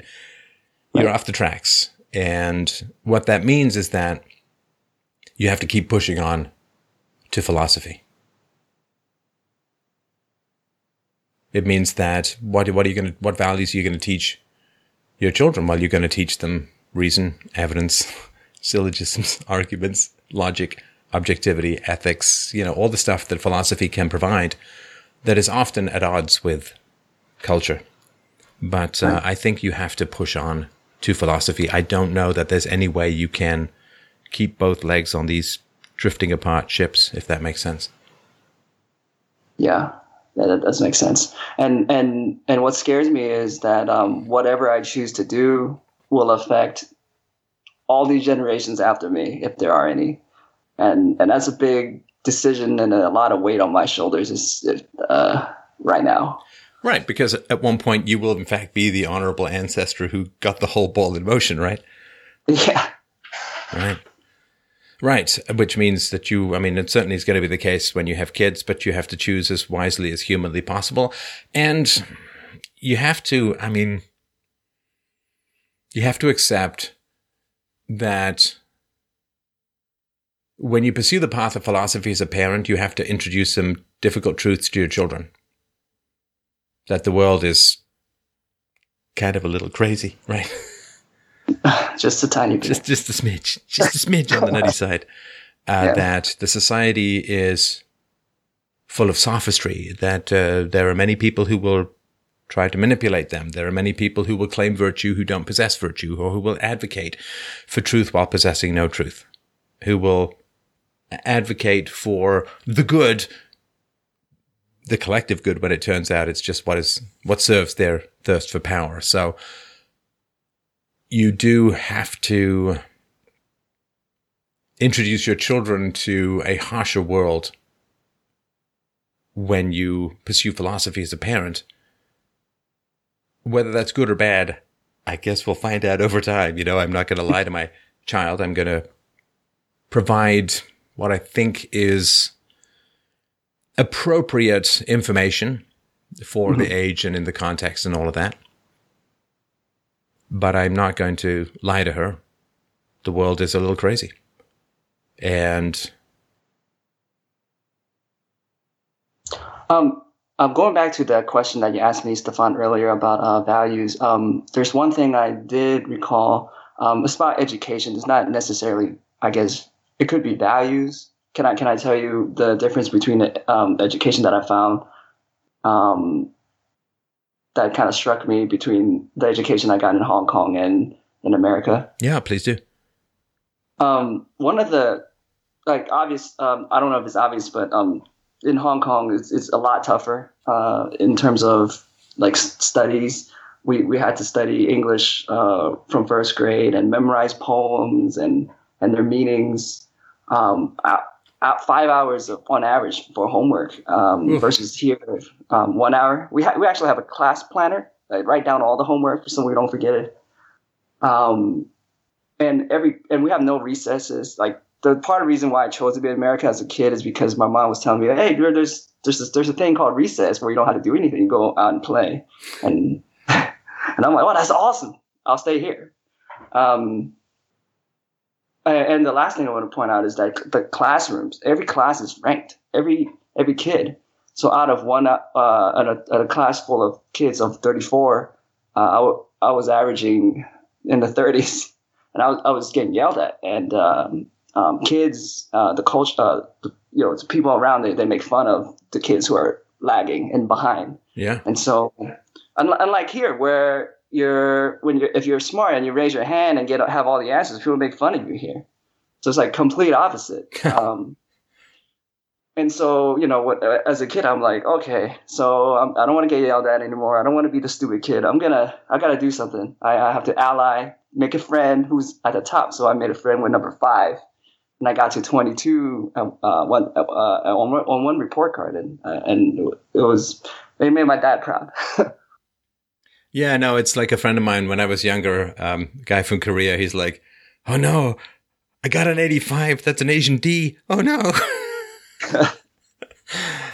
No, and this, the nihilism and anti-intellectualism in the West as a whole, and in America in particular, is pretty rough. Oh, you're such a keener. It's like, what? I'm smart and I enjoy the work, and I'm doing well. So sue me. Like, what are you gonna do, right? I mean, there's an old a movie called Network. Was it Network something or other? And not the one with the guy yelling. Broadcast News. That's the one I'm thinking of, with Holly Hunter. And at the beginning, there's some guy. He's a smart guy, and he's getting beaten up by all the kids in his school, right? And he's being chased to the bus, and he gets on the bus finally, he turns around and he says, oh yeah, well, I'm going to leave this town, and none of you guys are ever going to make more than $17,000 a year, losers. That's his big sort of cut, right? And they sort of laugh at him, and they turn to each other and say, $17,000 a year, that sounds pretty sweet. Yeah, it's tough being a smart guy in this kind of highly populist and dumbed down culture.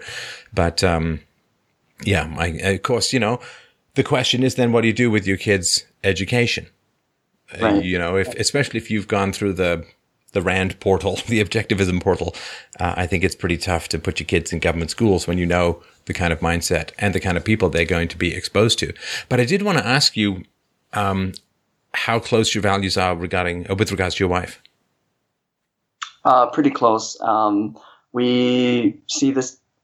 We have a lot of discussions intellectually about why things are and how should we act. And sometimes, a lot of times, she catches me hearing your stuff a little too much, and she gets annoyed.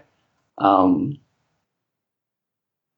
we're pretty much aligned, and we're both afraid of public schools because she had a bad experience as well. We're planning on homeschooling our kids, and then the question popped up, well, do we stop there, or do we go overseas and get some of that culture and education, like not just stay at home but go overseas and see and experience other culture and see how they educate. I don't know. It's a big question, and I've been pondering it for a long time and making no headway. And nobody I've asked has any. I don't know. Like, everyone's stuck on it. Well,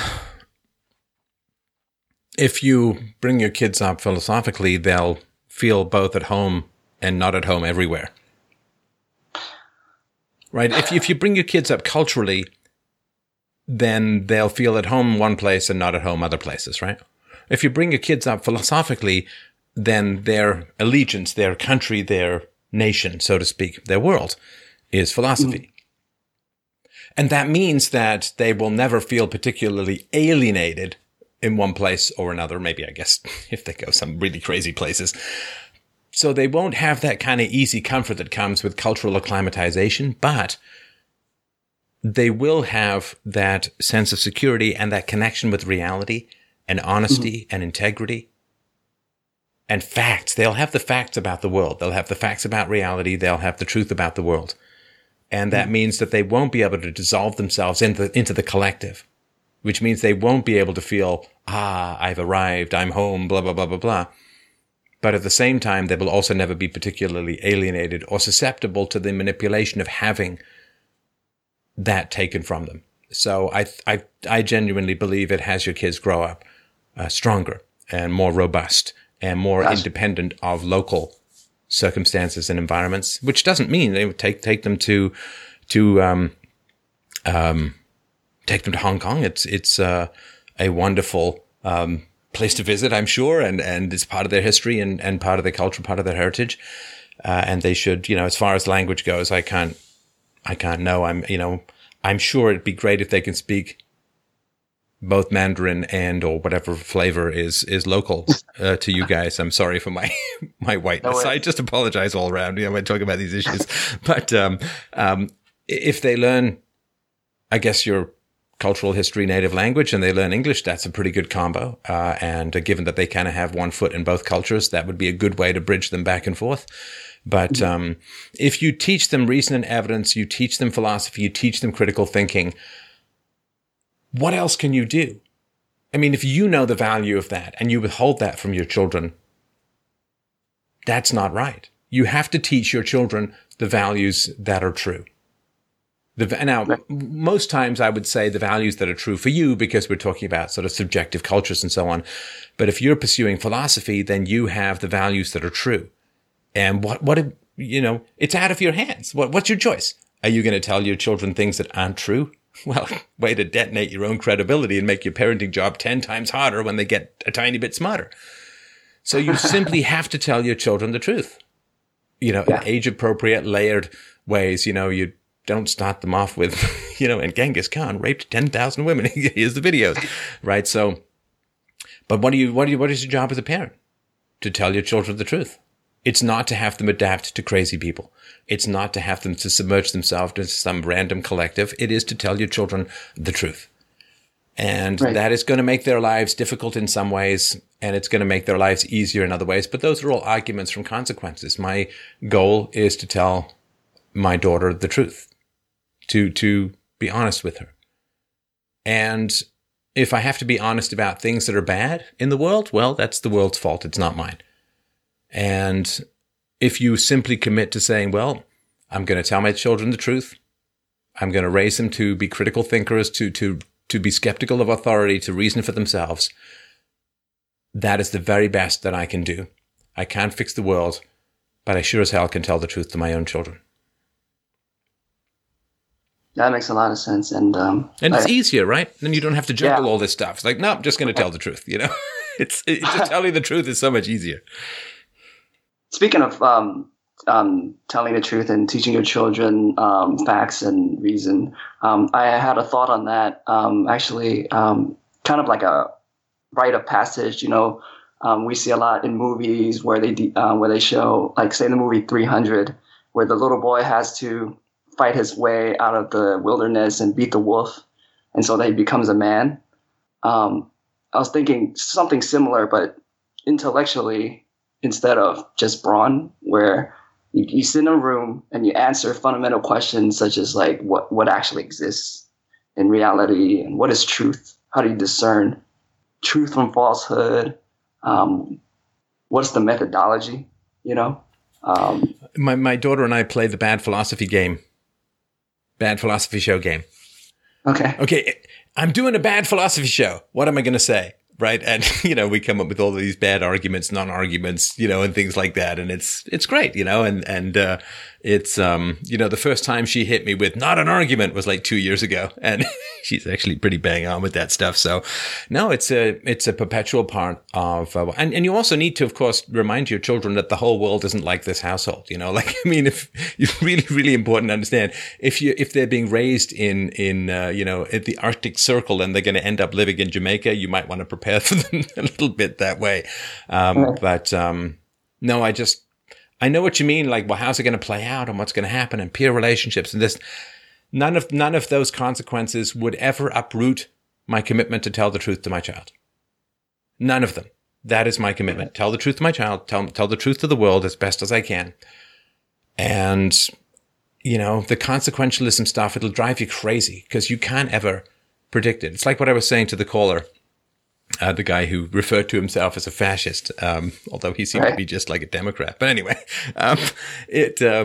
you have to live your life based on simple principles.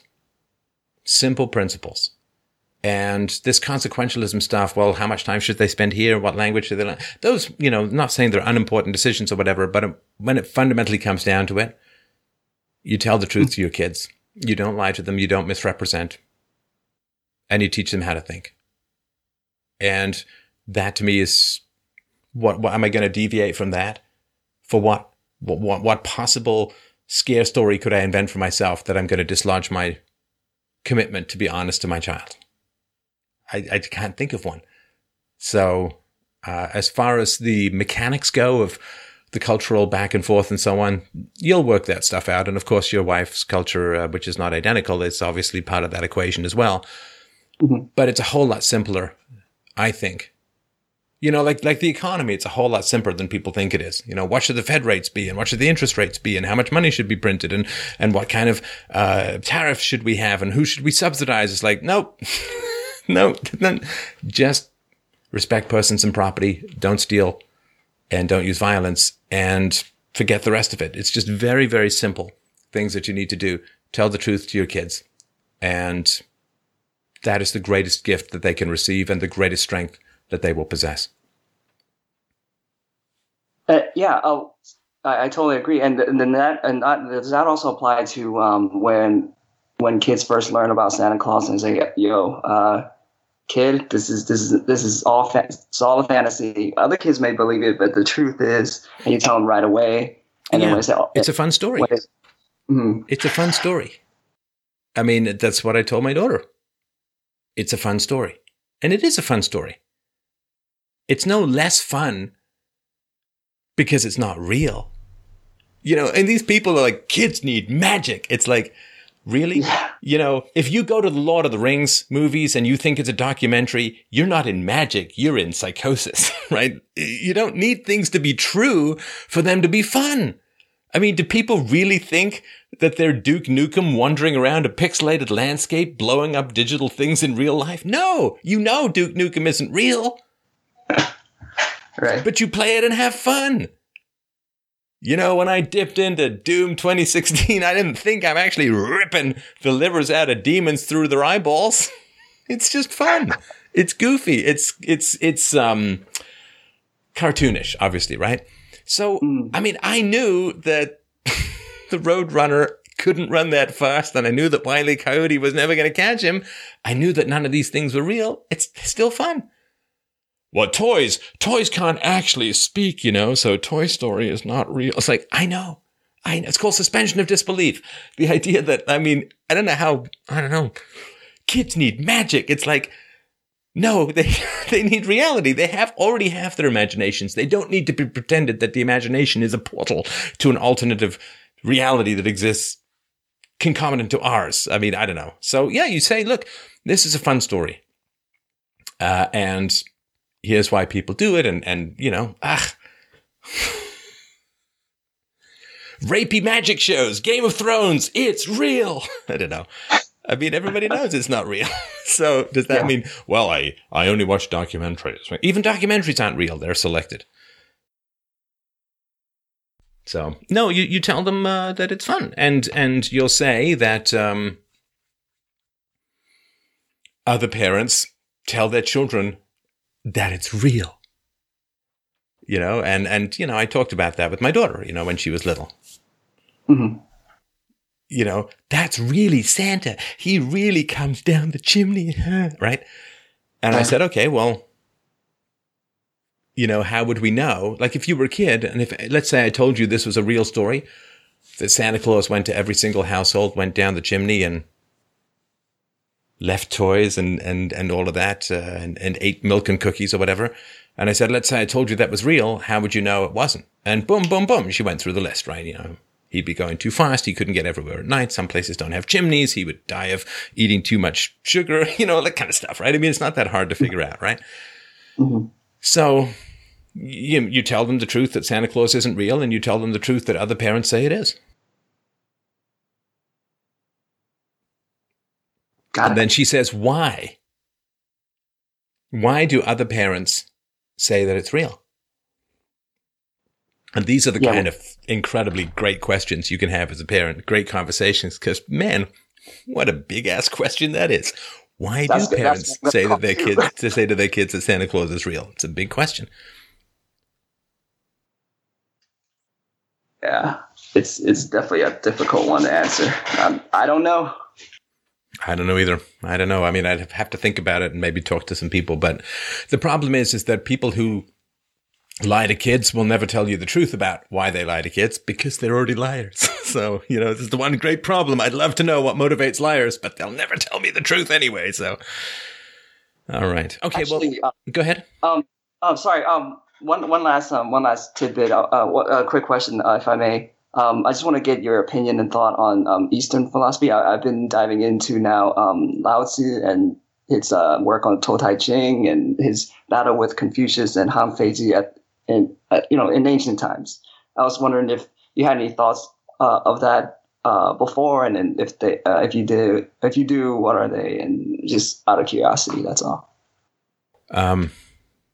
There are a couple of, it's a big category. It's a couple of Eastern philosophers that I warm to, but like Lao Tzu, the aphorisms, the sort of Nietzschean aphorisms are very thought-provoking, but as far as the Socratic reasoning goes, I find it lacking. That having been said, it is not my specialty. I have not spent a lot of time reading through, and certainly not in the original, which I'm sure is important as well, a lot of Eastern, particularly Oriental philosophers. So I will have to beg out and tap out. But I will tell you this. I want to. I will get to it at some point before I shuffle off this mortal coil. So I can't give you any particularly detailed answer to that other than to say it's a very interesting topic, which I'd like to learn more about. And if you do have some recommendations, feel free to send them in. Cool. Thank you. All right. Thanks, man. I appreciate the call. Have a good night. Thank you, Stefan. All right. Up next, we have Matthew. Matthew wrote in and said, I'm 27 years old. I am very successful in my career, and life in general is pretty great for me. Many of my friends have had children, and my brother and sister-in-law have a young daughter. At this point in time, I really have no desire for a relationship or children. I've been watching a lot of Stefan's videos and feel that if I wait too long to have children, I'll be missing out on something huge in life. 20 years from now, if my mindset changes, I'll feel regret, and it'll be too late to change things. Knowing the divorce rate and the state of modern relationships, the risk and loss side of the equation vastly outweigh the benefits of having a family or children. If someone feels no desire for a relationship or children, is this something to try to fix?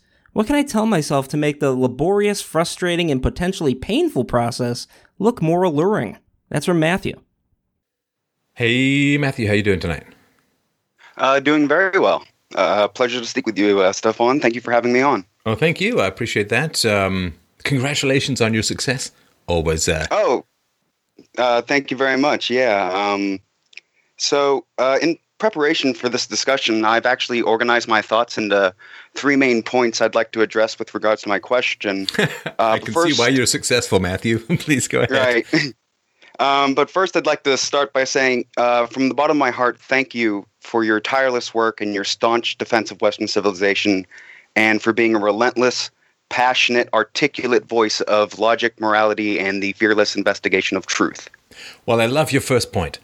Actually, thank you very much. That's very kind. I appreciate that. All right, let's get on to your 3 points. Go. So primarily, basically to champion the benefits of being a good father and the joy and fulfillment it brings to one's life, kind of give assurance and inspiration to myself and your younger audience that fatherhood is definitely something to fight for and have as a goal in life, and how it's both personally enriching and enriching for mankind as long as it's a stable, loving households created. And, during these pivotal times of history, it's absolutely crucial that we have voices like yours that can cut through the chaos of the political battlefield and all the brainwash and everything that's going on and reach the minds, hearts, and spirits of so many. Number two would be to discuss kind of the dysgenic designs of those that are wanting, larger state power with a centralized authority, and recognize how the destruction of the traditional family is needed. Oh, yeah. I just wanted to mention, just by the by, very briefly, for those who want to see even more cultural programming on why white people shouldn't breed or the argument for white people not breeding, just check out the show Gypsy, I think is on Netflix. But anyway, please go on. Wow, yeah. And basically they destroy the family because it's necessary to destroy those horizontal linkages that bind together communities of people, and that the true aim is kind of to domesticate and homogenize humanity into a sub-100 IQ, dim-witted, featureless, cultureless, cowardly, replaceable cogs, and that the adverse effects of the political and social isolation that would result in, citizens would no longer care about the actions of the state upon their fellow citizens because they don't feel connected to anything. They may be in a city of 1 million, but they feel all alone. And third point is basically my personal story of when I sent you that email 2 months ago, I was very much in the mindset of foregoing relationships for the rest of my life and family altogether to really pursue my own. Related to MGTOW or just as a whole? I think for me, I mean, I knew of MGTOW, but I never prescribed to that label because number one, why do you need some kind of support group for that? Just do your own thing, dude. Why you gotta label yourself? Why you gotta be like, oh, why does it have to be your identity? But for me, it was just there's 100 doors in front of me, and if I open them, 99 of them are a swift kick right to the nads. So it's like, why even bother opening any doors if I'm cool now? I'm like, well, I'm no cup cheating either. Right. Yeah, exactly. Yeah. Straight onto the softies. Right. And a lot's happened in these 2 months, and the events of the last 60 days or so compose actually, I guess the best way to put it is a rather dramatic but triumphant tale of how the concepts I've actually learned from your show, like self-discovery, has given me an entirely new perspective.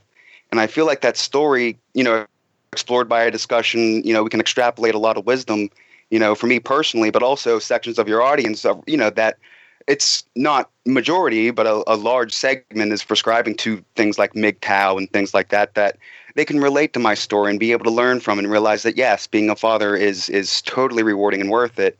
And, if discussing those things cool with you and minding time constraints, that I'd like to work backwards with my story, the current state of the world, and then towards the future, something optimistic, because I feel like this message of the joys of fatherhood when it's so demonized and it's so and the same thing with motherhood, and there should be maybe a separate discussion about that feminists decry say motherhood's not, you're bringing another human being into the world, something that's the most complex thing known to humanity, and they say, oh, you're just a mother, but fathers are the same thing, that if you're a deadbeat dad, how do deadbeat dads still have friends? Because like a child molester, no one likes child molesters, but they mess up a child's life by not being there just as much almost, in terms of correlation with negative destructive behaviors later in life. I don't know that father absence is the same as, that seems pretty strong, but if you've got data, but send it over. So as far, fatherhood is very much demonized. Fathers are either considered to be inconsequential or a negative drag. This old joke. It's like, if the woman has 2 kids, it's like, oh, I have 3 kids, my 2 and my husband, this kind of stuff, right? Right. And this is because the state has elbowed aside men, and men are no longer necessary for the economic functioning of a family because, welfare and alimony and child support and socialized healthcare and even things, people forget things like government-run education, because men used to be necessary to pay for the children's education, and now it's all socialized, or they used to be necessary to pay for the healthcare of the kids. Now it's often socialized and so on. And so when you don't need your customers, you can treat them like crap. The women's vagina has become the equivalent of the DMV these days. Department of Motor Vehicles is like slow service, kind of dusty, and oddly wrinkled. But it's like the sloth, right? So it has become easy to demonize. Like those who you've captured, you can mock. Those who can't escape, you can make fun of. And in particular, white males, as you know, kind of herded into the tax livestock pens, and everyone's kind of feeding off the jugular if they're productive. And those who you exploit, you must dehumanize and demonize. And that will change. It's going to change. It's not going to be a pretty change, but it's going to be a change. Just take a silly example, right? Let's say that some ridiculous thing happens in the electricity, like some EMP weapon, like all the stuff that's talked about, right? The electricity grid goes down for a month, right? Yep. Hey, ladies, do you think you might need a man around at some point during that situation or circumstance? Do you think you really... You never worked with high voltage, have you? Yeah, well, or just, I've got to stay home with the kids and they're hungry. Go out and get me some food. It's not going to be any of this.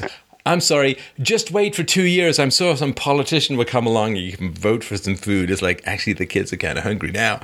And there won't be, that will be a month of like mostly nagging free existence and a massive amount of respect. Like I saw this, just by the by, I thought it was worth sharing. I saw this thing on Twitter the other day. Someone had posted one of these memes that said, respect for women is the greatest gift a father can give his son, right? Sounds very nice. And someone had reversed it and said, respect for men is the greatest gift a mother can give her daughter. And that sounds great. It does. But the first one, we all like, yeah. The second awful, one is like, it? the second one sounds weird almost. It's like, because people don't think of it that way. Right. But you don't need to treat your slaves and livestock that well. You just have to keep them healthy. So, yeah, I understand the hesitations about fatherhood. But, this divorce thing too, it gets kicked around a lot. And at some point we'll break the numbers down in even more detail. But to me, there's a very high divorce rate. Yeah, okay. There's a very high obesity rate. That doesn't mean you get fat. Right. There is there's lots of ways of managing the risk of divorce. You get somebody who's educated, who's not some crazy feminist, who I would argue is not a leftist. Somebody who's got a religious background or is currently religious is going to have some significantly more compatible values with philosophy than your average leftist. And, get a woman who's hopefully has a decent relationship with her father, or if she doesn't, she's at least gone through therapy or some pursuit of self-knowledge to deal with the issues, and shared values, and most fundamentally, you need somebody who is committed, like no fooling, 150% committed to resolving disputes through reason and evidence. Philosophy, it's not just for like me in a little YouTube box and in your ear and so on. Philosophy is like for everything and everyone around you. If you have someone in your life, you have disagreements, you're always going to have disagreements. And by that, I don't mean you're always going to be disagreeing. What I mean is that, like in every 6 months, my wife and I have some significant disagreement. And actually, the rest of the time, it almost never happens. I just want to point this out, right? But, every 6 months or so, there'll be something we really disagree with, and we have to spend an hour or two really hashing through it. But of course, we don't raise voices, we don't yell, we don't extrapolate, we don't obviously call names or anything. We just we can be emphatic or whatever it is. And Mike and I will, one day we may disagree, and we disagree on things, and, we can get heated and we work through it and all that, and it's fine. And so you just have to have the people in your life who are like, reason and evidence, baby, reason and evidence. And right. If you have someone like that, you really can't end up disagreeing for long, because either both of you are wrong, in which case why hold a position? One of you is right, but the other one respects reason and evidence, so they'll conform, or vice versa. So if you get that commitment, I'm telling you, if the woman listens to this show and appreciates what's going on here, or the man listens to this show and appreciates what's going on here, that's a pretty good thing. That is a pretty good thing. I know of a number of marriages that have come through the show having the conversations about values and the values, because when I say values, and I should use a more precise term, but methodology is so freaking unromantic. But when I say values, the only fundamental value that matters is not the content of what you believe, but the methodology of belief. Because you're going to change your mind over the years. Let's say that my wife said, well, Steph, the hottest thing about you is your avoidance of political action and your avoidance of involvement in politics. Second hottest thing about you. The other one remains unmentionable. But the hottest thing about you then 2016 came along and it's like, okay, things have changed a little bit, honey. Guess we're going to have to go to the backup position, the one sexiest thing. But but because I have a methodology of working on my positions and on reason and evidence and so on, then you share that. You can keep that going your whole life. The content of your beliefs should damn well change over the course of your life. New information, new circumstances, new data, you name it, right? So the content of what you believe should change, and the content of what you and your wife will believe will change. But the methodology is the only thing that really fundamentally matters. And if you have that, I fundamentally can't imagine how you could get divorced. You know, barring something like really ridiculous, which I don't know, like you paraplegic or like something, I don't know, whatever, right? But right. If you share that value, because it's pretty rare these days, if you're attracted to each other and you share that value of working through reason and evidence-based discussions, there's no upgrade from that.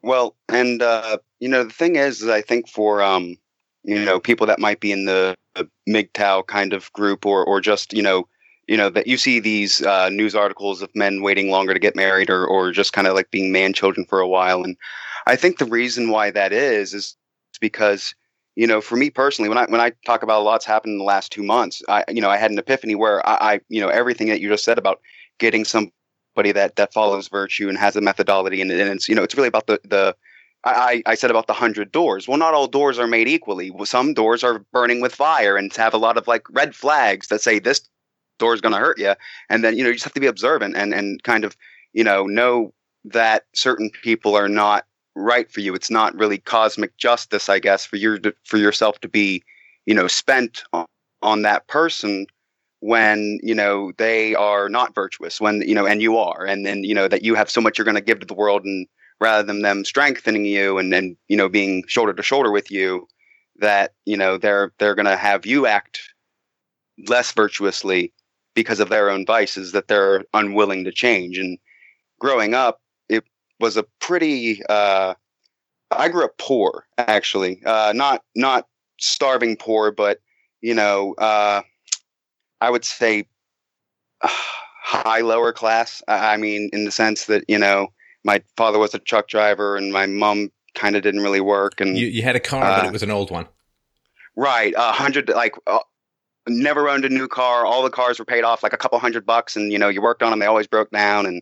And I really like that now that I've been successful, that I'm not materialistic and I'm fine living in a cardboard, as long as I got internet and not cold in the winter and not cold in the summer. I mean, not extreme temperature, then I'm cool with that. It doesn't matter where it is. It could be $400 rent. But thing is that and the public school I went, around here, drugs are bad. It's a college town, and I know people that have died from heroin. I mean, lots of nefarious things around here, and the stock of people here, just really has a lot of problems. And it wasn't until I actually started, talking to people outside of the local group that I was like, oh, this is what it's like to talk to a well-adjusted human being. Wowee. Did you have anyone when you were growing up that was like your portal to the middle class? No, not while I was growing up. There was, however, when I was 18. So when I was 18, 17, I graduated from high school, and then I worked a distribution job for 3 years until I decided to go back to college because I was, I didn't want my brain to be spent with, doing that for a life. And I went to the local college because it was there and it was cheap, and it had a really good business school. And I'm a musician, and I was a performing musician at the time, but I didn't want to do anything with music because I knew there wasn't a job market for it. And I knew that what I wanted to do was be a performing musician. I didn't want to be an audio engineer. I just wanted to be a performing musician.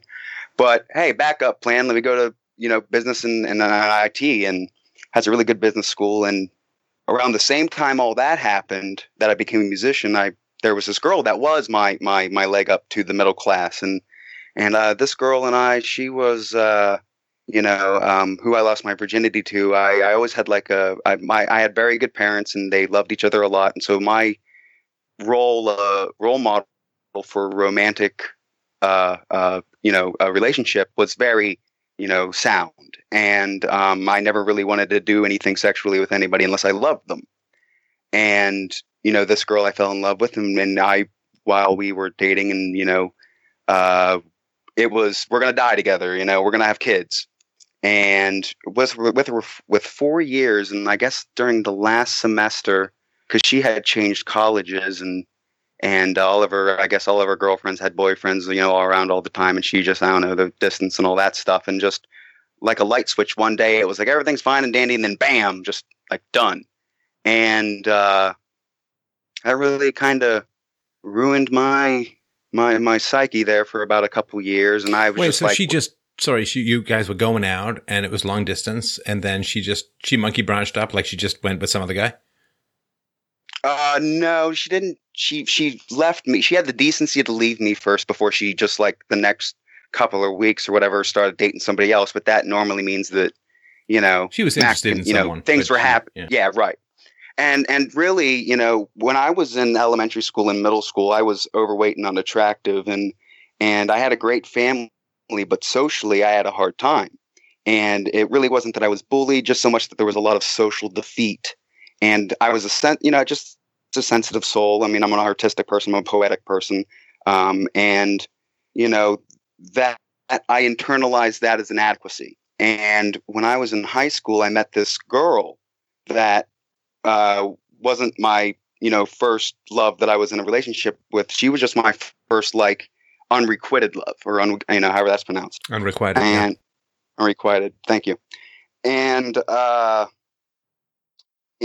she would be very, very flirty with me, and just be like, hanging out all the time and everything. And I was like, hey, we're having a good time together. How about you? You want to date? And it's like, as soon as there was any kind of, emotional ask for a return back, she, was like, I'm not into it. But she just always was around and always had lots of fun. So it was just very confusing for me as a young adolescent male. Why was I not good enough? And why was she with, guys that were awful with her that she always fought with? Why were you overweight? How much overweight were you? Oh, let me think here. I think the biggest I was, and I'm about 5'10", 5'11", but I don't know how much I was. 240, 245. Wow. I was a big boy. So I could put my arms together and 60, 65 pounds, 70 pounds, maybe even. Oh, dude, I lost 80 pounds. Whenever I went into high school, I started playing sports more, and then I just got a fire in me to self-improve. And actually, for my career, I'm a self-improvement engineer, and I work in business intelligence, and it's all about, philosophy-wise, I'm all about bettering myself in mind, body, and spirit constantly. Hang on. Go ahead. How did you get to be 80 pounds overweight as a teenager? Oh, I would say, were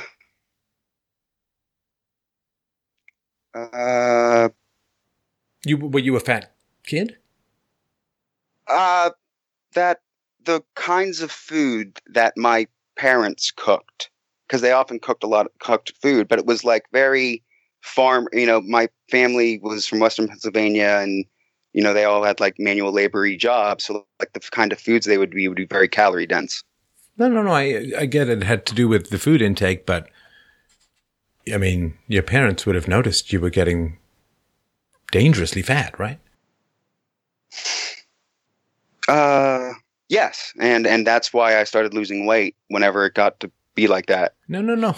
But I'm sorry. I mean, and I hate doing this, but I have to be honest, right? I mean, you got an ACE score of 0. You say your parents are great, and I'm sure there's wonderful things about them. But when you're dangerously obese and isolated as a teenager, I have to ask, how did that happen? I mean, it's their job to keep you healthy, right? Right. And they didn't. And at a time when you're getting your first consciousness of sexual market value, they kind of took you out of the game, right? Right.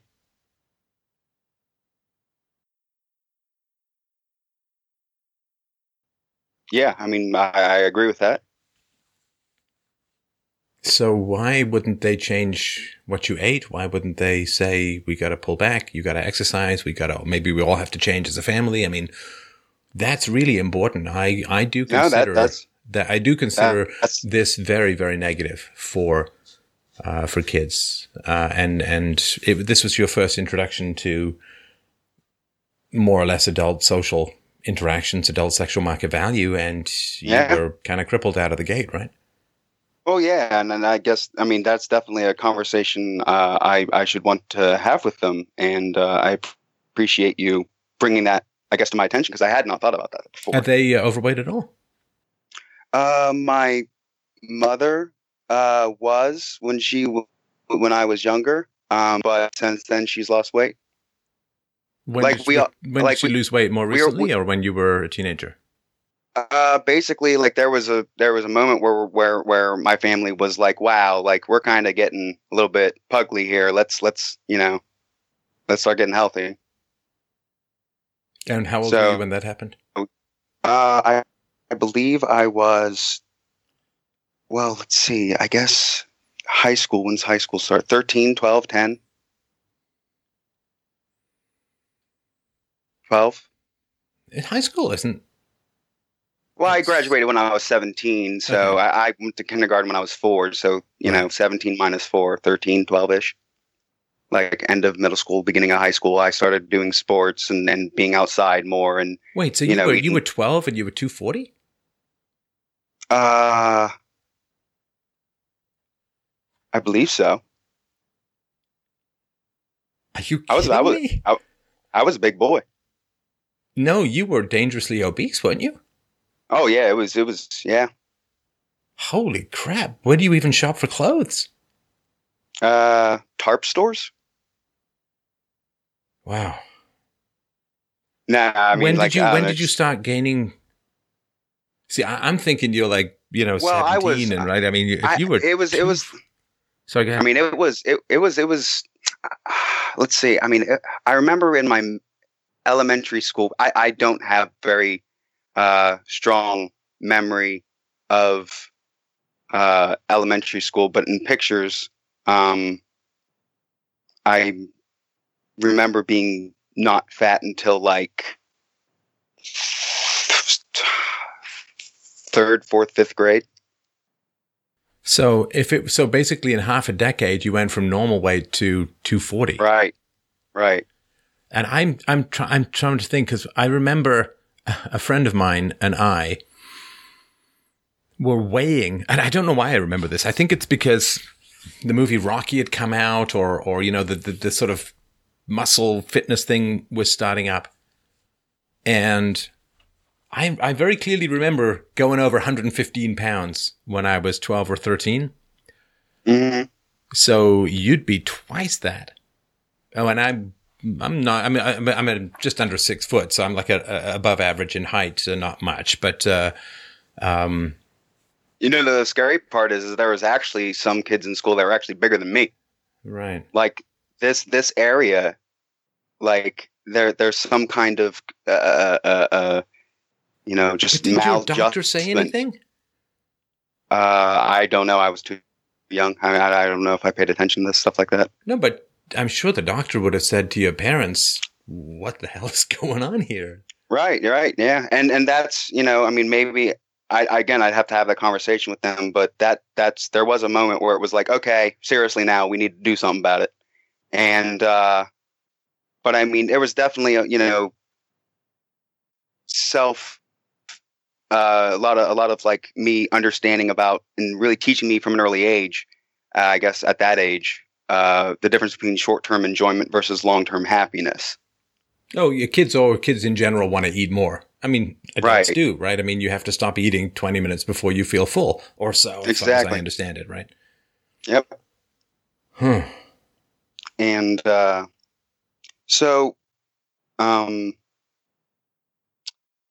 so exactly. So this the feelings of inadequacy socially, with this girl that flirted with me a lot, and then would flake out, and we would go through cycles where that would just keep happening. No, and I gotta tell you, I don't like the girls who use you as a disposable canvas. Like, I'm gonna flirt with you, but the moment you start reciprocating, it's like, no. It's like, Exactly. That's it's like going into the car dealership pretending you can buy something and you can't. I mean, it's really not fair. Right. Big waste of everyone's time, and it hurts. Oh yeah, and so she, at a certain age, as she would start dating these guys that were bad for her, I learned this recently. She actually has a family history of her mother dating psycho baby daddies, and her grandmother doing the same. And she had got pregnant by some guy that she had known for like 6 months, and they kind of disappeared off my radar. I went to college, and then that I had a relationship with the first girl, ended right before the end of college, and then right from there I went to my job. But I was just kind of broken spirited, And but during high school and college, I had gotten down to like 160 was my lightest weight at 5'10", 5'11", and then put on 20 pounds of muscle, and I actually got pretty ripped. And being a musician on stage, I actually played death metal, black metal, and artistically, like there was an angst in me that's not there now, but there was an angst in me that really was a good cathartic exercise to do for a couple of years. Because then after shows, people really praised me. They really, liked me for being me and for that being my artistic expression. And that was a great thing to help me get over that. But there was still, a kind of inadequacy I felt there. And then so recently, within the last 2 months, when I sent you that email with the question about, I don't want to be a dad and all that stuff, this girl that I kept on having cycles with came back in my life. She broke up with the psycho baby daddy. And like, I always like really, really liked her. And to your, absolutely just burns you up. Single mom. And like, I fell for the honey. And, just being completely. Wait, how long have you been listening to the show, Matthew? I know. Slam me with it, man. I deserve it, man. This is not a drill. This is not an abstract exercise. This is not a podcast. Anyway, go on. Well, it's a triumphant story at the end because I mean, I really, you really helped me, and I really wanted to tell you this story because I do want to thank you for everything that really helped me through this. So this girl came back in my life, and I felt like I almost like a sense of stewardship about her because I was doing really well in life. We grew up together. I hated seeing her in such a bad situation. And why did you hate seeing her in such a bad situation? Because she normally has like a happy, bubbly, flirty personality, and like when she was with the psycho baby daddy, every time that she would like get texted or something like that, the amount of fear, abject fear in her face when she would get texted by this guy, and it's like, that's who you're dating. Like, why? But I'm sorry, she rejected you, a nice guy, a guy destined for success and maturity and good health and musicianship and ripped abs and all that kind of stuff. So she rejected a good guy and she went after a psycho. Uh-huh. Maybe I'm just old and cold-hearted, but payback's a bitch, I mean, if you make these terrible decisions, I mean, I'm just concerned that, Matthew, you might have a bit of this soft spot that leaves you open to manipulation from people because, I'm not saying I'd be happy, but it's like, you take what you want, you pay for it. You want to go with the bad guy? Okay. You've gone with the bad guy and he's left you pregnant. He's left you a single mom. He's buggered off. I was around. You chose someone else.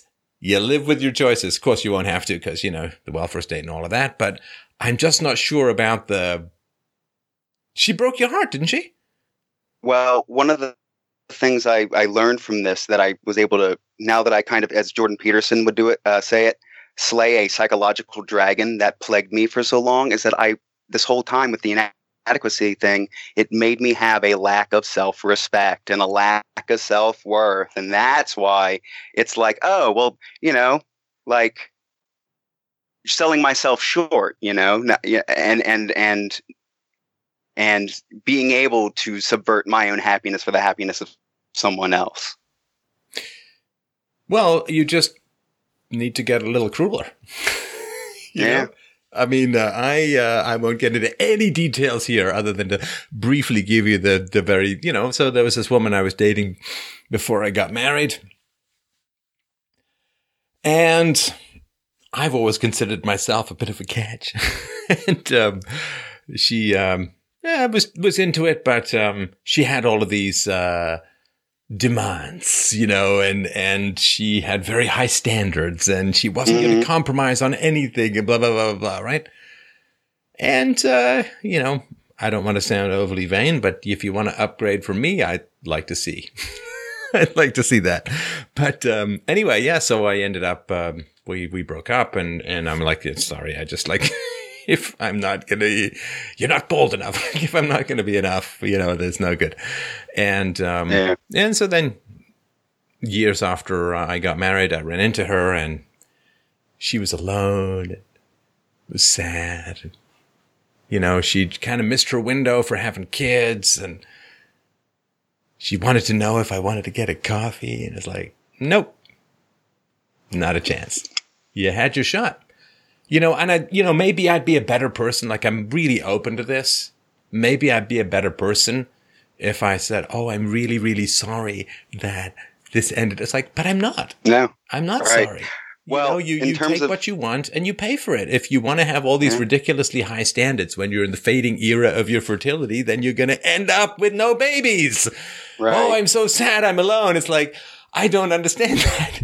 It's like the guy who sticks a knife into his side and he says, I'm so sad I have a knife in my side. It's like, I'm not sure I have a lot of pity. You stuck a knife in your side. This is not that complicated. If you're in your late 30s or your early 40s and you've got really high standards and you're dumping a guy who's keen for you, then you're going to end up alone or you're going to end up with no kids. Like, I'm not sorry. I'm not like, yeah, that's the best thing ever. It's just like, yeah. That's what happens when you do stupid things, play stupid games, win stupid prizes. You played a stupid game called Vanity and you won a stupid prize called Solitude. Right. And, in terms of being a little bit more cruel, then you'll like the crescendo of the story because, I said earlier that it's kind of a dramatic story and in the sense that I had blood work done because I actually had my gallbladder shut down. It had a whole bunch of kidney stones in it. Not kidney stones, gallbladder stones. And I had blood work done after that. I'm completely fine now. I actually feel a lot better after having it removed. And they had blood work, and it came back, and it said that they had found some kind of paraprotein in my blood that was indicative of something called multiple myeloma. It's a degenerative bone marrow plasma cancer that the survival rate for 5 years is like 35%, and at 10 years it's like 1%. And it was very rare. It was very odd that I would have it, because it normally only happens to people that are over 60. And the idea is that, at first there's no symptoms, and it normally gets found when people break their bone over something trivial. And then they go to the doctor and they go, oh, wow, your bones are deteriorating. And, but they took a second test because it was just so peculiar. And so they, I was waiting for the test results, and like I was just really scared, and I didn't necessarily want to tell anyone until I got the second results back because I didn't want to like worry everybody over nothing if it was nothing. But I had, this girl was also in my life during that time. And like, I was trying to be like, okay, well, she, I definitely was all with your school of thought that, okay, like I can be friends with this person, but I'm not going to give her my resources. I'm not going to pay for her mistakes. I'm just going to be friends with her. But when I found that just put me into obviously a stressful emotional state. And I'm like, well, she's around a lot. I like being around her, and I need someone to help me take my mind off of this. And it was Tuesday, I think maybe 2 weeks ago, she said that she'd be there for me. And then Wednesday, she was like, oh, I can't do this. And just like blocked my phone and just like completely like, bam, gone. Wait, and she said she was going to be there for you when you faced this potentially life-threatening diagnosis. Yep. And then the next day, yeah, see, this is what I mean. Like, you have to be a little colder. Because she just got to fuck you again, right? Right. This is where it happened. This is where I got cold. So after 3 days of not talking to her, and like I'm just in a mess because of just all the things that are going on, and then she like texted me after 3 days, 6 long text messages just bitching me out for just having feelings for her, What do you mean bitching you out? Like getting mad at you while you're facing a life-threatening diagnosis? Because right. Like you've always every time we hang out, you always pressure me for stuff, and like her actions speak like louder than her words and all that, because like she just flirts with me a lot, and like like I've rejected, how long, many times have I rejected you? I don't want that kind of thing with you, blah blah blah blah blah. But she was up my ass like for like 2 months, like all day, like constantly after she was quote unquote single again. Hi everybody, this is Stefan Mullen. I mean, she was never actually married. In any case, so and I don't like being scolded after 3 days of thinking that I was left to die. So I told her, I goes, you know what? How am I going to teach you to avoid people that you are instinctually attracted to if I make the same mistakes? That just because you're attracted to someone doesn't mean that they're good for you and going to bring you long-term happiness. And that, you know what? You're not worth any of this because, I've been fighting so hard over a lukewarm bucket of piss. You're a 27-year-old with a kid used up hussy. And, man, okay, I didn't mean that far. No, I mean, I wanted to use the word specifically hussy because it's a unique word. And every time she hears it from now on, it'll be like, bam. And I really hope that, she, and I told her, I was like, once the weather starts getting cold, you're going to go crawling back to that baby daddy, because that's where the resources are.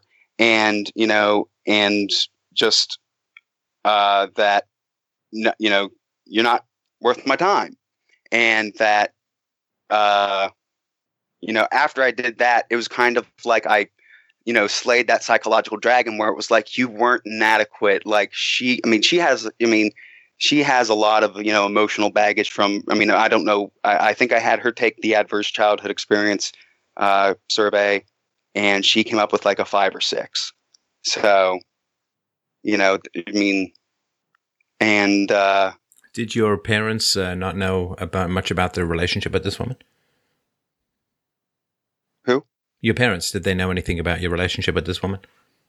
No, not really. I mean, I've been living on my own for a while, so I just really.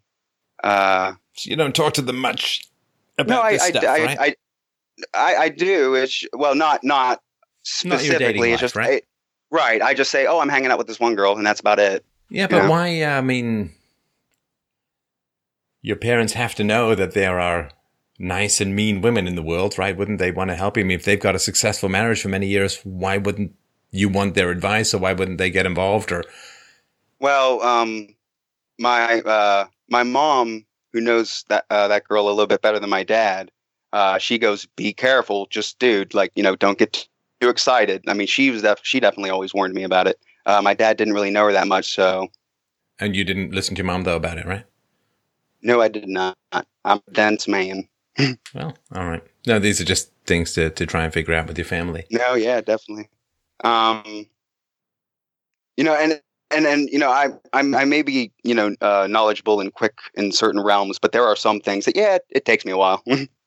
But once I kind of really was able to live weight, like a huge weight was off, and my perspective is completely different now, and a lot of it is because over the last couple of years I've been listening to you and doing a lot of self-knowledge and listening to and reading a lot of I've always read lots of philosophy, but the last like 2-3 years I'm just reading it all the time, and it's been really, really helpful. And the amount of girls I'm attracting now, like, wow, just like as soon as it happened, like I guess it's just a radiance of confidence, how they always talk about, oh, you gotta have confidence. I never knew what that meant when I was younger, You know but what it's now like? that It's I like have, if you're eating the junk food, you don't have any room left for good food.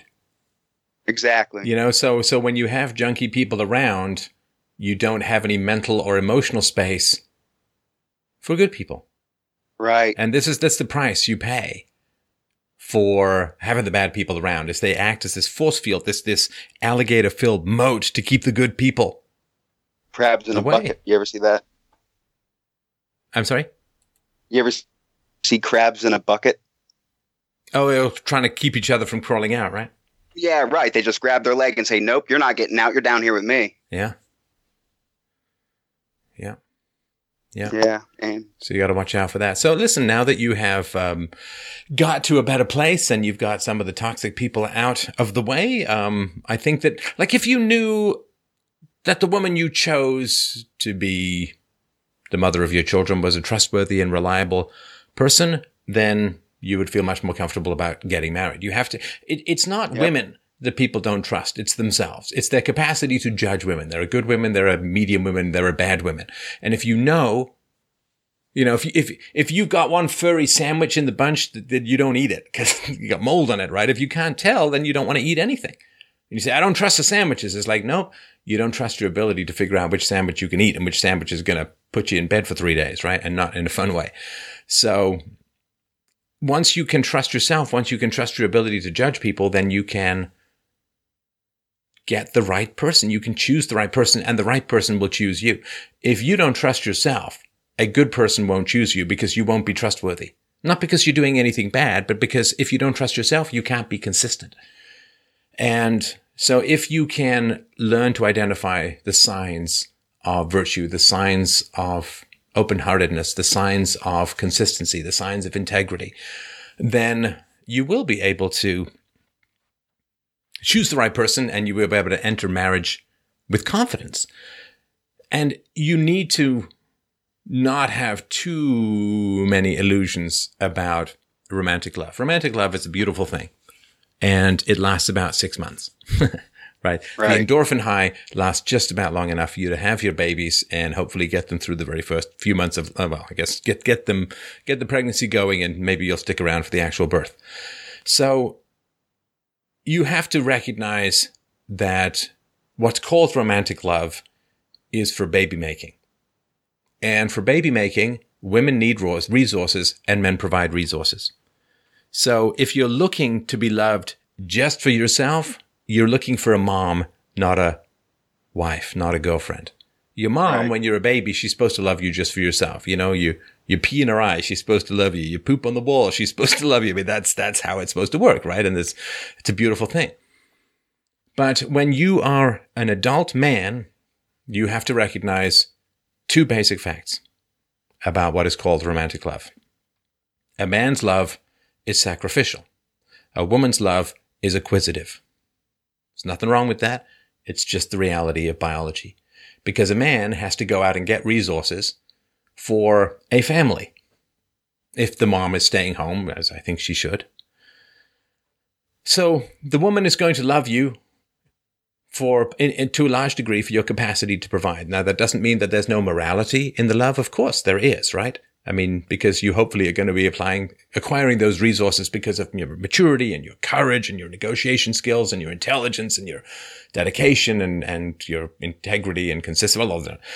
So, but the woman, as far as once kids enter the picture, if the woman loves the children, which she must bond with the children for there to be a healthy family environment, the woman's going to bond with the children, and therefore she's going to need you to keep delivering those resources. And she's going to love you when you deliver those resources, and she's going to be impatient with you if you don't. Not because she's cold-hearted or mean or anything like that, but because biology, and the reason there are men and women is so we can make babies. The reason we're all here is because some dad usually went out and got resources for some family.